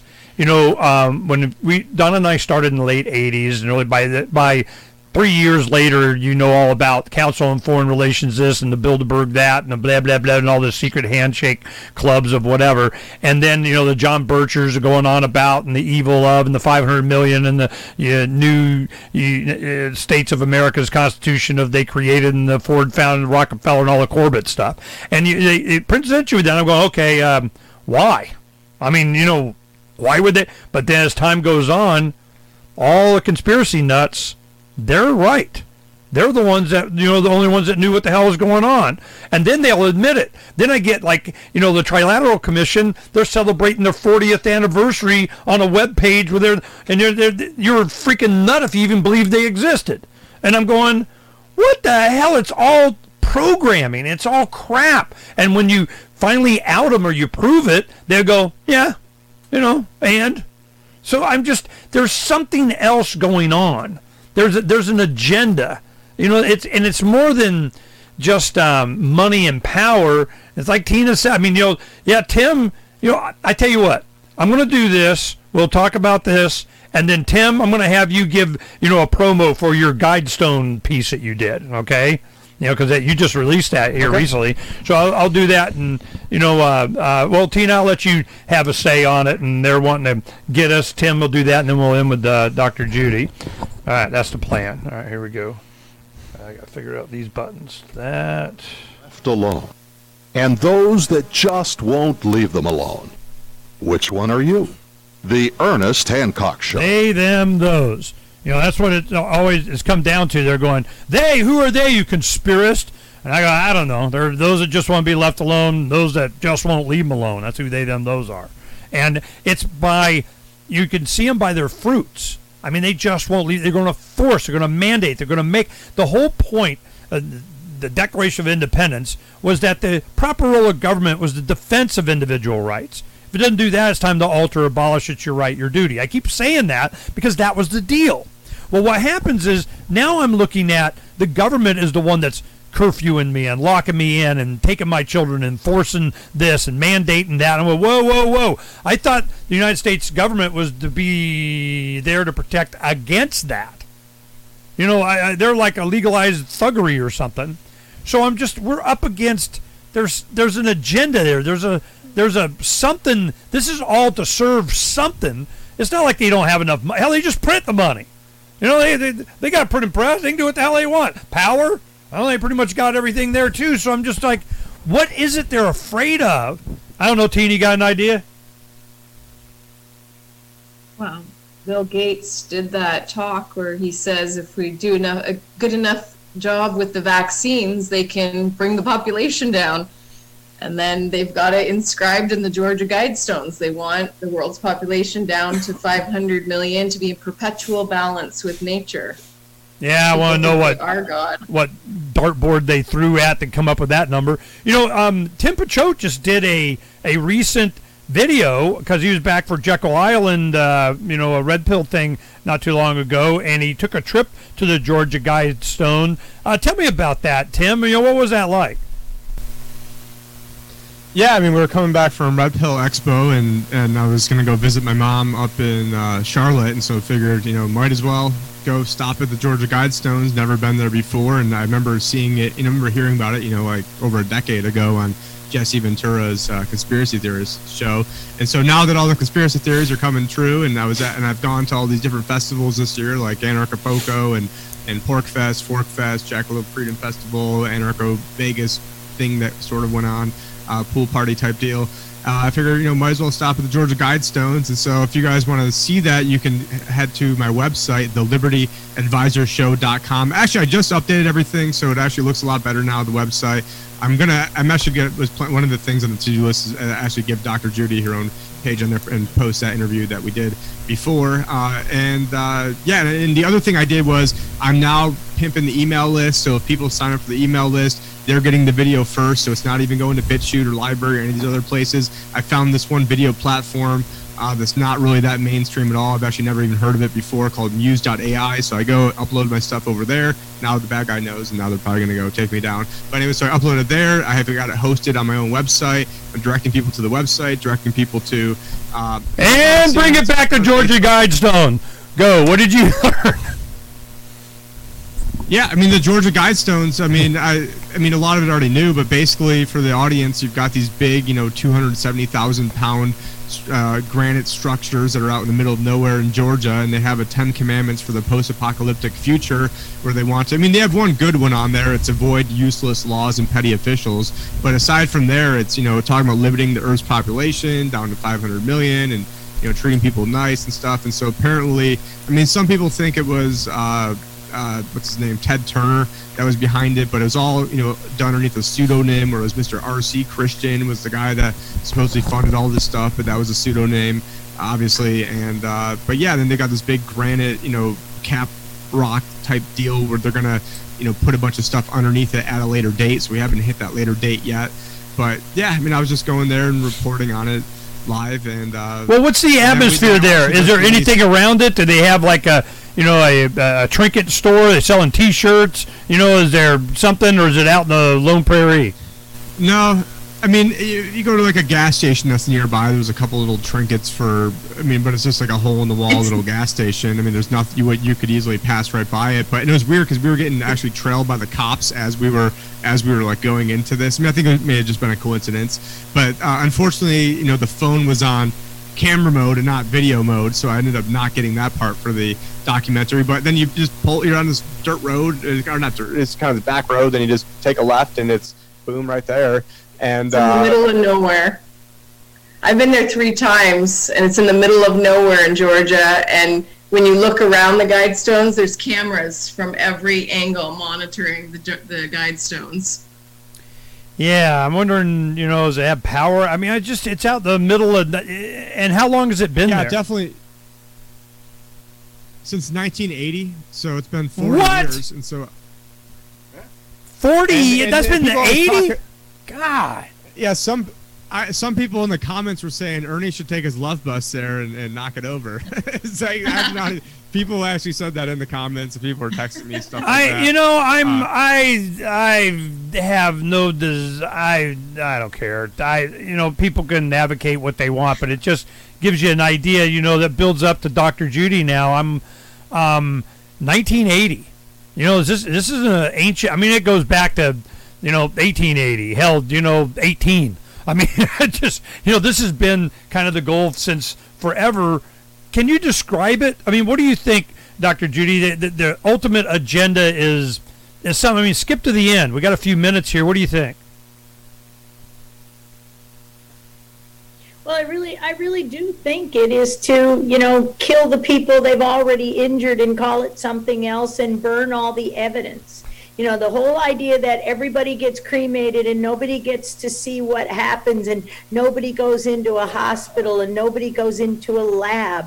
It's just and everybody stays in their homes. I won't use the term lockdown because I have the key and you're not locking me in my home. It's so that nobody sees what's going on and nobody realizes what's going on, and then they censor everything. And just again, they're just going to say, geez, it was all those people, that those conspiracy theorists that created this, and it was the 1918 influenza, which, in 1918 Spanish flu had nothing to do with Spain or influenza, had everything to do with the program, and they forced everybody into masks. And it's interesting, Tim should say, the guides don't say be nice to each other. What are we all told? Oh, if you don't wear your mask, you're mean. You're not, and they're generating, I somehow don't care about humanity because I won't muzzle myself and suffocate myself. And,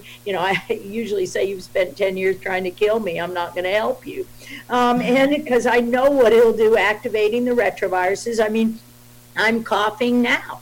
I've got those retroviruses. I can, I would die if I put a mask on. I could kill myself in a very short order. And they know that. That's why they're giving it to doctors and nurses, all of my friends. Those are the chapters in my book about all my friends who are dead.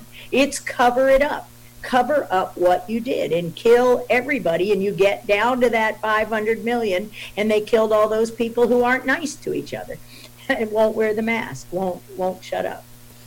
I'm still trying to get, to what end. I had a woman, an actress from Hollywood, her name was Melody Krell, and she got, behind the scenes on, the pedo world and all the stuff that's going on, and it was fascinating to hear, it's a religion with these people. They actually gather around and worship the whatever the heck, they're just, for their own strength to bring about whatever it is that they want, and they consolidated themselves in positions of power that the good people created. We'll create a new, we need a new department of a cabinet level of something so we can put the psychopaths in charge of it. I mean, it's this collectivization of authority and delegation of power to everybody, that is the problem. And that's why we're emphasizing decentralization so much in everything, in communication, power, medicine, water, food. What is the biggest defense that we have other than just not taking a vaccine? Is there any vaccine you would take you think would be good for somebody? No, not ever. Dr. Judy said, not ever, not ever. I'm very concerned that we're in a. It's seeming to me that it's intentional. There's something else going on. These guys, they, them, those are definitely have a mission, and I'm not sure. I mean, it seems obvious. It seems like I can understand it, but people with empathy, people that have children and grandchildren, and they look toward an abundant future that our minds are creating. It's hard to understand what they're doing and why. But I tell you, CorbettReport.com/Gates. You watch that 4-part series, I'll help you understand because and how big oil conquered the world and why. These are things that are important for you to understand. We have some good news. The indictment. All right, there we go. Thank you. The I want to. That's one thing I dwell on quite a bit, but not enough do I get from the vaccine education or awareness community. I don't get the that there's intent here. It's almost like they made a mistake. And I know you're talking about you need to forgive yourself, and I think that's always a big part of. There needs to be forgiveness for a time. There needs to be a forgiveness window. There needs to be we got enough information now. You can't go into this blind. But it's time to we'll forgive. But I mean, once you get willful ignorance, once you have and you're part of the problem, that is the definition of evil. The evil that men do a lot of times is just no, and they just don't have the, I don't know if it's courage or the morality to at least not support it. And then they have these people, they're either influencers that have been going on in the Hollywood, the celebrity thing, because since this coronavirus happened, you don't see as much emphasis on Hollywood celebrities anymore. I'm not hearing, what the Friends mask look like all the time. I'm not, getting as much of Hollywood involved in this thing. And I think a lot of it, they get a couple of Hollywood people say, no, I'm not in. We'll just skip Hollywood and go straight to the lab coats and some shiny badge. So what do you think the next stage of this, Dr. Judy, is? What can we look forward to in 21? Just force and mandate and Biden, Harris of you're not allowed to fly? I mean, is it just going to be, fear and force, or are they going to go another way? Now, yeah, I see fear and force, because, Trump was choice. And so this is, okay, we're not going to give you the choice. We're just going to force you to. And we see it now. I mean, I think last week, there's another strain out there and it's even worse. Here we come. The strains have already been in there. It's not this virus. We've got to stop saying COVID and a virus. There is no virus. They just made this shit up. They're injecting these things. They're detecting your own gene expression that they've dysregulated, that they've caused to do yourself damage. And again, if you wear the mask, 80% of the people wearing the mask test positive. Oh yeah, we got you. And then and even more fear, and more hate. Yeah, well, I'm seeing this other thing. They go, it's a new strain. This virus. We got the virus. One, they said the virus would never, and we're going to have never. And Trump is going, by the end of the year. And they go, yeah, we got it by the end of the year. What we said before doesn't count. And now we're all. I mean, it's just lies after lies after lies. But then they're talking about new strains that the vaccine's not even going to help. We need more vaccines, and then you need another dose of vaccines, and then we got to cancel Christmas, and then we're going to. I mean, it seems like a test. They're testing the populace for how much tyranny you'll get is how much you'll put up with. I mean, that's just the way it always works out. Right, and they've already accomplished that test. Everybody says, we'll do it for 2 weeks. Okay, so until we can see what's really going on. But now everybody's doing it. I mean, you can't It's just like, please take that mask off your 2-year-old, and the 2-year-olds are afraid, and so they've already accomplished it. People want to get on their plane, they want to go places, so they'll people who have no standing, these airlines, wear your mask, over your nose and over your mouth all the time, and people are doing it. Well, they're very draconian about it. Well, Donna and I remember when it was. Donna, when did we come back to Phoenix from Maine? What month was that? August 10th? August 10th? Yes, no? Yeah, it was for Jackalope, so. I'm not sure which time. Yeah, so it was, okay, so it was before that. So it was probably into July. So into July, the first weekend in August is Jackalope. So we were here a couple of weeks before. So it was like into July, third week in July and so on. We flew from Maine to Arizona. And we were the only ones in the airport that didn't have a mask on. We got on the plane. She goes, I got exemption. When I'm like, yeah, whatever she said, I got whatever, and I got issues. And they go, yep, you got issues. And we get on the plane. So it was a bunch of Karens. They're getting a lot of pictures of us then. I mean, they wanted to make sure everybody knew. And then by the time we flew back from here, it was a mandate. You got a mandate. And we didn't have to wear it in the airport. Nobody gave us a hassle. But, man, you had to. I made them say it. I go, so you're not taking medical exemptions? You're not. Nope. Got to be. All right, I just wanted you to say it. I just wanted them to say it. Okay? So I get on the plane, and then, of course, I just put my mask, laid back, and put it over my eyes, and, wake me up, make my day. So, it was, so that's the only time I've wore a mask other than a Knoxville, Tennessee Verizon. I had to go in. They made me wear a mask for the time I was in there. So I'm going, okay, I've been pretty good. I've been turned away. Well, not turned away. You have to wear a mask. Okay, I just turn around and walk out. I don't care. I don't have to eat here. But all the big box stores, every Walmart, every Lowe's, every Home Depot, every Harbor Freight, every O'Malley's, every Napa, every, AutoZone, anywhere I've gone has not even said a word. And people, every now and then you'll see more and more here in Arizona. It's instead of nobody, there's like 1, 2, 3, 4. And you go up northern Arizona, hell, when we were up there, Bob, half the people or something?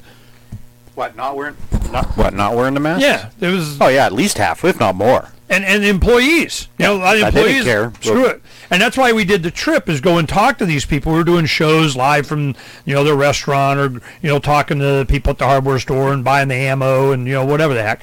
So as we're doing this, I can see the pressure from the people, starting to push back on no, and even some of their elected representatives. But then they get into whatever the incentives are, the financial incentives. You're not going to qualify for this, and you're not doing it right, and we're going to replace you with the election fraud with another guy that'll do what we want.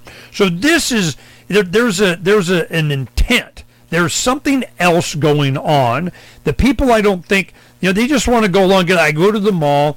And I just needed to use an ATM that was in there. So I stop at the mall. It shows on the map. Yeah, it's inside there. Okay. I go in, take the little elevator down. I get up to the elevator, and there's a young couple masked up with a child in a stroller.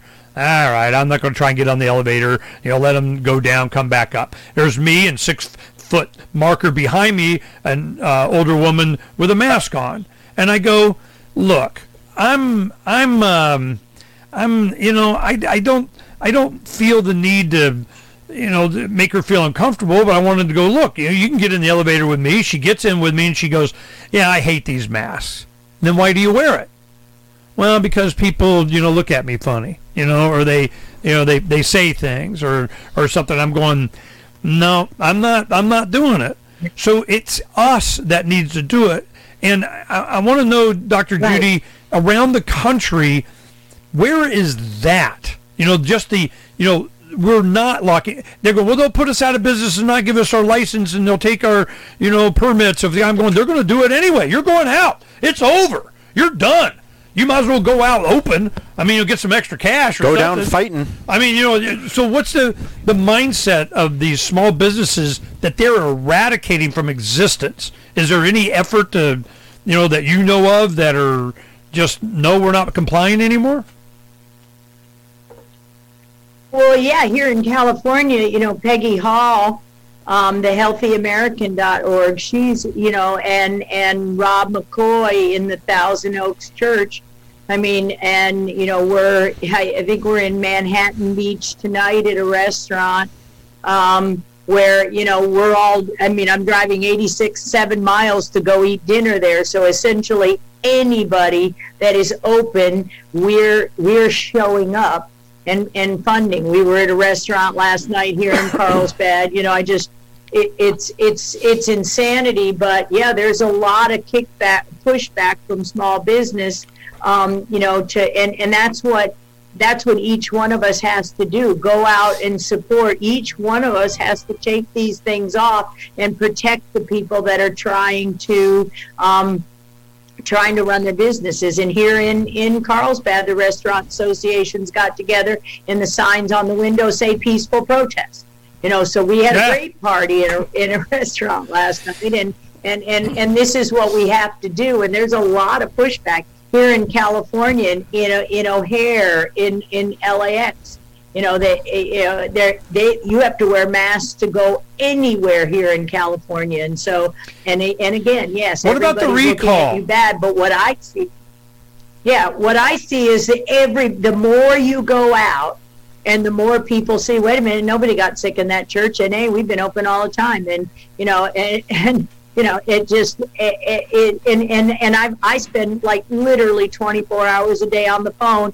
Somebody says, "Oh, I'm sniffling with mom and grandpa, and everybody just came in, and everybody tests negative except little kids." You've got to stop testing every time you sneeze, people. Stop it. Don't play their game. Don't wear a mask and don't test. The test is pure fraud, detecting your own gene expression because you're stressed and you're in a mask and you're fearful. We've just got to get everybody to wake up and understand it. And it's the common cold. It's the wolf flu. There's no question. They just drug a virus that they never quantified before. It's been around. These viruses have been around for the coronaviruses. The Dr. Bhakti, the Thai doctor over in Germany, did a beautiful webinar explaining these viruses have been around for millions of years. There are hundreds and thousands of strains. If we don't realize that we've all had the common cold, we've been exposed to these things, and if we just, every year they're going to pull another one out if we don't stop them now. And we should have stopped them a long time ago. They take advantage of our good nature. Please don't wear the mask. Please don't take the flu shot. No more shots, not ever. Stand your ground, and they wouldn't have stolen our election. If people wouldn't have worn those damn masks, then they wouldn't have, destroyed our democracy and gotten away with their little game. If people had just, every single person needs to stand up. We around this table are doing everything we can. Nobody's sick, folks. There's a flu. Every year there's a flu. But the CDC has manipulated the numbers. The epidemic is autism. The epidemic is cancer. The epidemic is multiple sclerosis. The pandemic is chronic disease. And there's like, oh, well, you can't call it that because it's not infectious. Yes, it is. And we proved it, and you've injected the infection. It's infection by injection, and they know it. So, yeah, the pandemic is the one they caused. So Gates is the virus? Yeah, well, Nick, one of my sons, he came back. He had to get tested because of work, and he came back tested positive. He came over. We all hugged up on him, talked to him. He said he had the loss of smell and taste, and I refuse to live in fear. You're the Walking Dead. He took his 5-year-old son, got in their RV, they went hunting. He goes, I get 2 weeks off. Woohoo! Yeah, I mean, if you're gonna buy into this and hide in a hole under a rock because you're scared of it, You're already dead. You're the living dead. Get out and live. Don't be afraid. You yeah, a can't lot be of times scared of it. getting out and live, and this is one thing Dr. Judy was really going on about, a long time, was the vitamin D. You need to get outside, go to the beach, get the sun. That you want to cure it. Go outside. Don't stay inside. That's what makes you sicker. Wearing a mask, staying inside. This is when do they start losing their credibility? Have they? Is it just the media that's just BSing us? Is it, Fauci has gotten support from the whole freaking time. They love him some Fauci. Well, yeah, and Trump took him out with, Scott Atlas, and the media just, Scott Atlas didn't get anything done. Not because he didn't try, he tried. But the media is just going to say what they want to say. And so Robert Redfield, Deborah Burke said, how many millions more do they have to kill? And this is what people don't realize. This isn't a bipartisan. A virus doesn't know what color you are.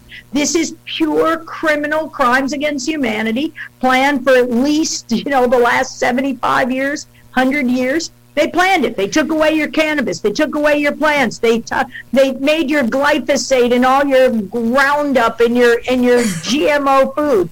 They poisoned the air. They poisoned the water. They took the minerals out of the soil. They set it all up. And then they put that 5G and applied it all. And then all they had to do was an injection or two, and they just kill the old people. Okay, so give me the 5G thing. This has been coming up. We've talked about this before. What is the danger of that? Is it a switch that's getting done? What's 5G doing?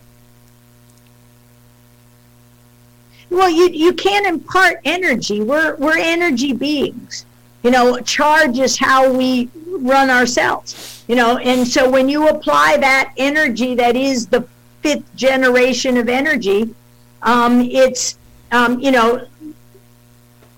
separates hemoglobin from oxygen, and that in the blood, that ferritin, whenever you have iron in the blood, it's a very bad thing. So they're destroying our oxygen carrying capacity. Oh, and then they put a mask on you. So you're standing there in that 5G, you're depleting your oxygen, you're breathing your own toxic CO2, you're not a plant, you don't do photosynthesis, and you stand in these, that's what people don't recognize. These hospital wards, these intensive care units, they're literally just energy, and we've known it from the microwave on down. Microwaves cross-link DNA, so you're not getting any nutrition out of your food. It's as so this has been going on for a long time. This is what I remember. We talked about this before. It was and you started to see where they had the fogged lungs.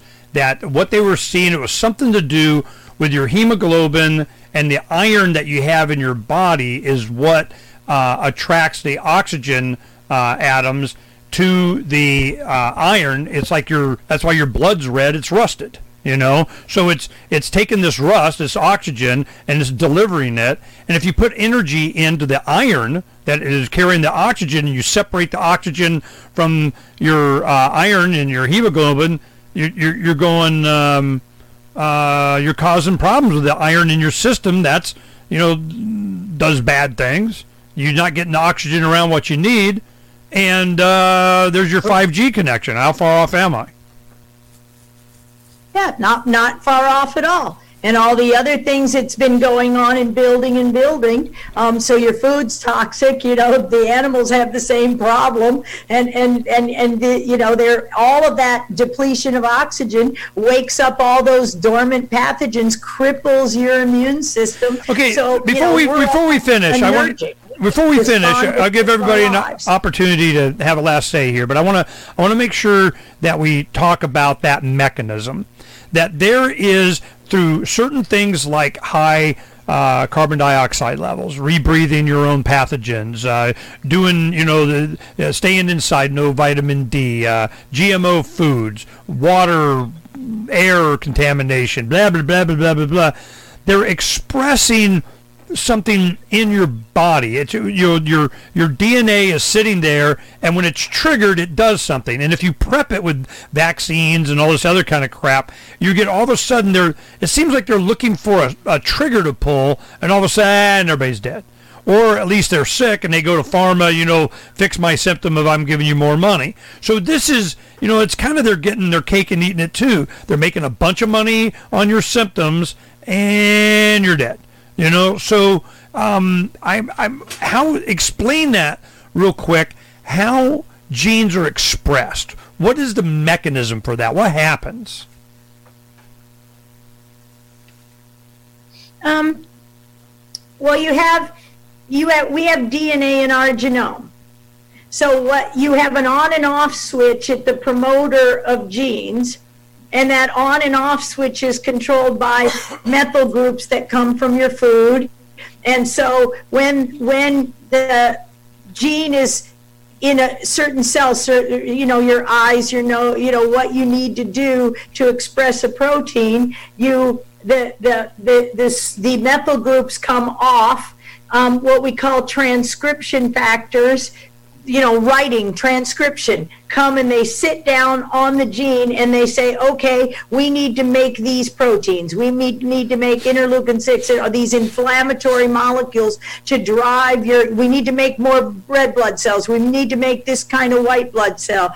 And so that transcription, what you write as RNA, is translated into the protein.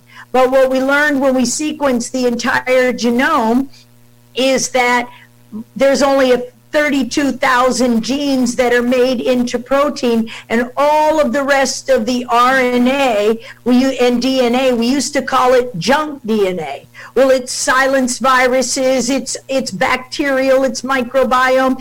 God doesn't make junk, but it's expressed. That RNA is regulatory. So the RNA, it has to tell the other genes when to turn on. The RNA is regulatory. It's called long chain non-coding, microRNA, SI, silencing RNA. So every bit of the genome, we've got miles of DNA wound up in every little single cell, and only certain bits of it is unwound in each cell in tissue at any given time.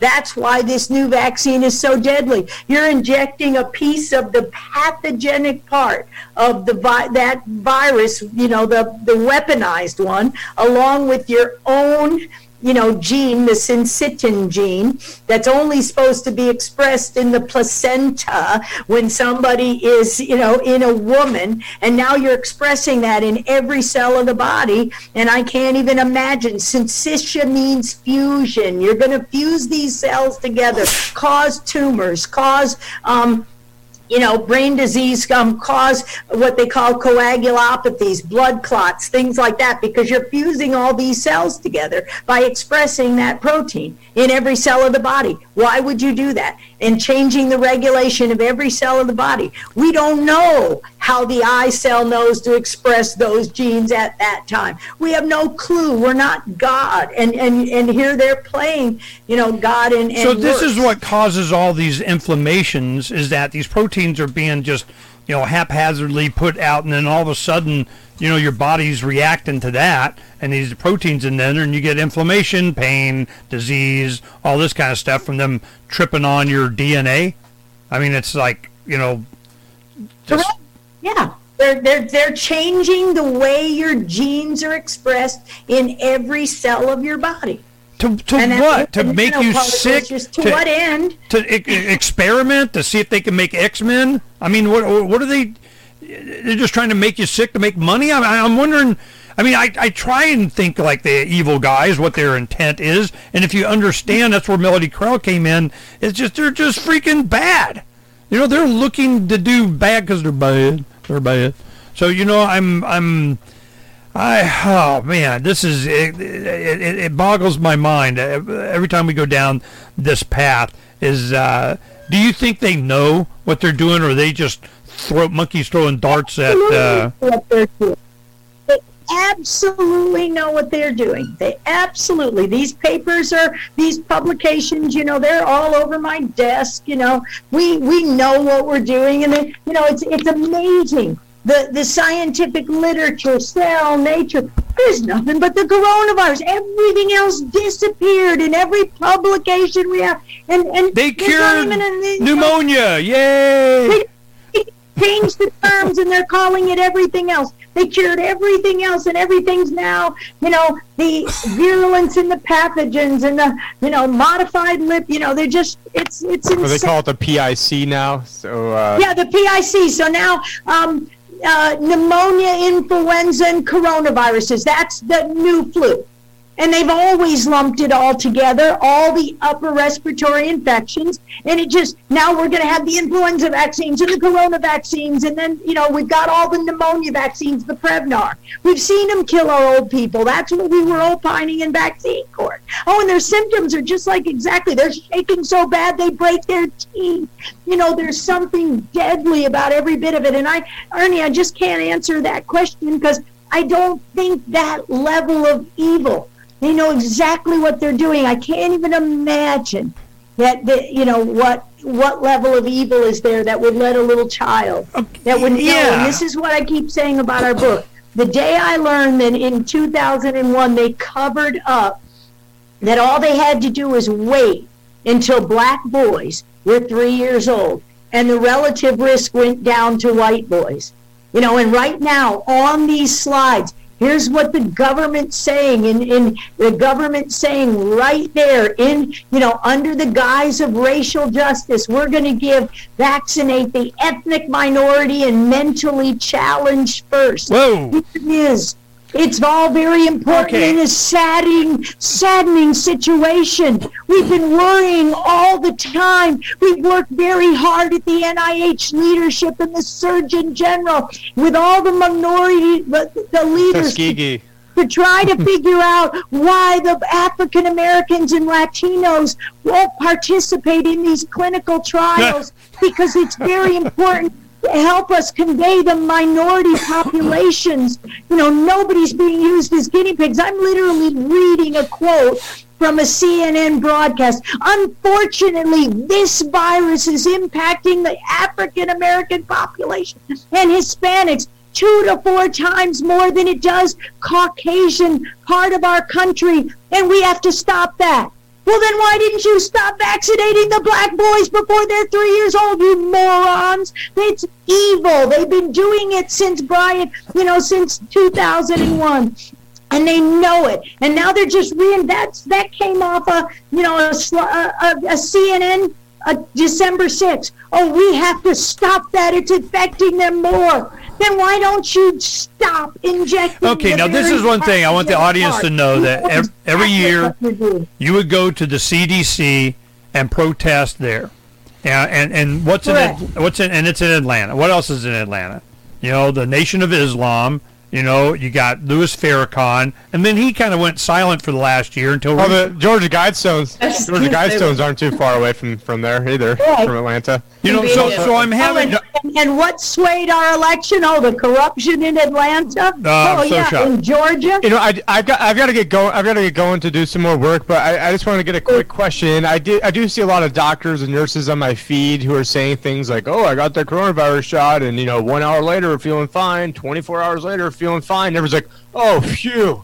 Oh, thank God that you said you're feeling fine. I'm definitely going to get it now." And it's like, it's not about what's going to go on 1 second after you get the shot, you idiots. It's about what's going to go on 3 years later, 5 years later, 10 years later. Oh, sorry, everyone was sterilized, and 70% of people were sterilized, and we can't figure out why. Cancer. I mean, that's just I'm just sort of throwing that out there as a potential. But I mean, if you were a bad guy, what would you do? You would limit the Earth's population by limiting the amount of people to have kids, and make everybody poor so that way they can't even afford to have kids, and then you get the population down to 500 billion people, maybe, but not having. Well, it's not like Gates hasn't been accused of doing that very thing. I mean, Africa is like ready to jail him. Well, eugenics in the whole abortion industry and all that stuff, it's all birthed out of this eugenics. Of course, they're targeting the undesirables in their mind, which was the black population.